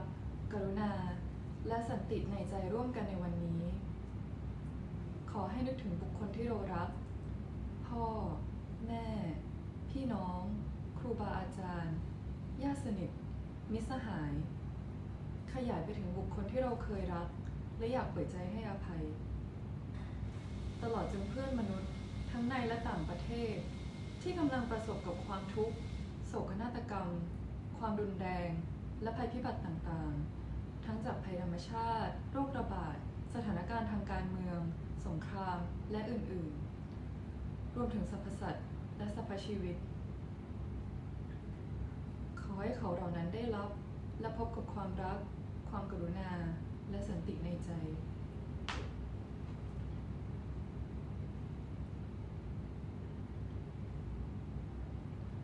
ด้วยอำนาจแห่งคุณงามความดีขอสรรพสัตว์จงไปสู่การรู้แจ้ง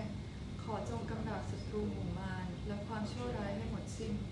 จากคลื่นพายุโหมกระหน่ำแห่งการเกิดแก่เจ็บและตายจากมหาสมุทรวัฏฏะสงสารอันกว้างใหญ่ข้าขอปลดปล่อยสรรพสัตว์ทั้งปวง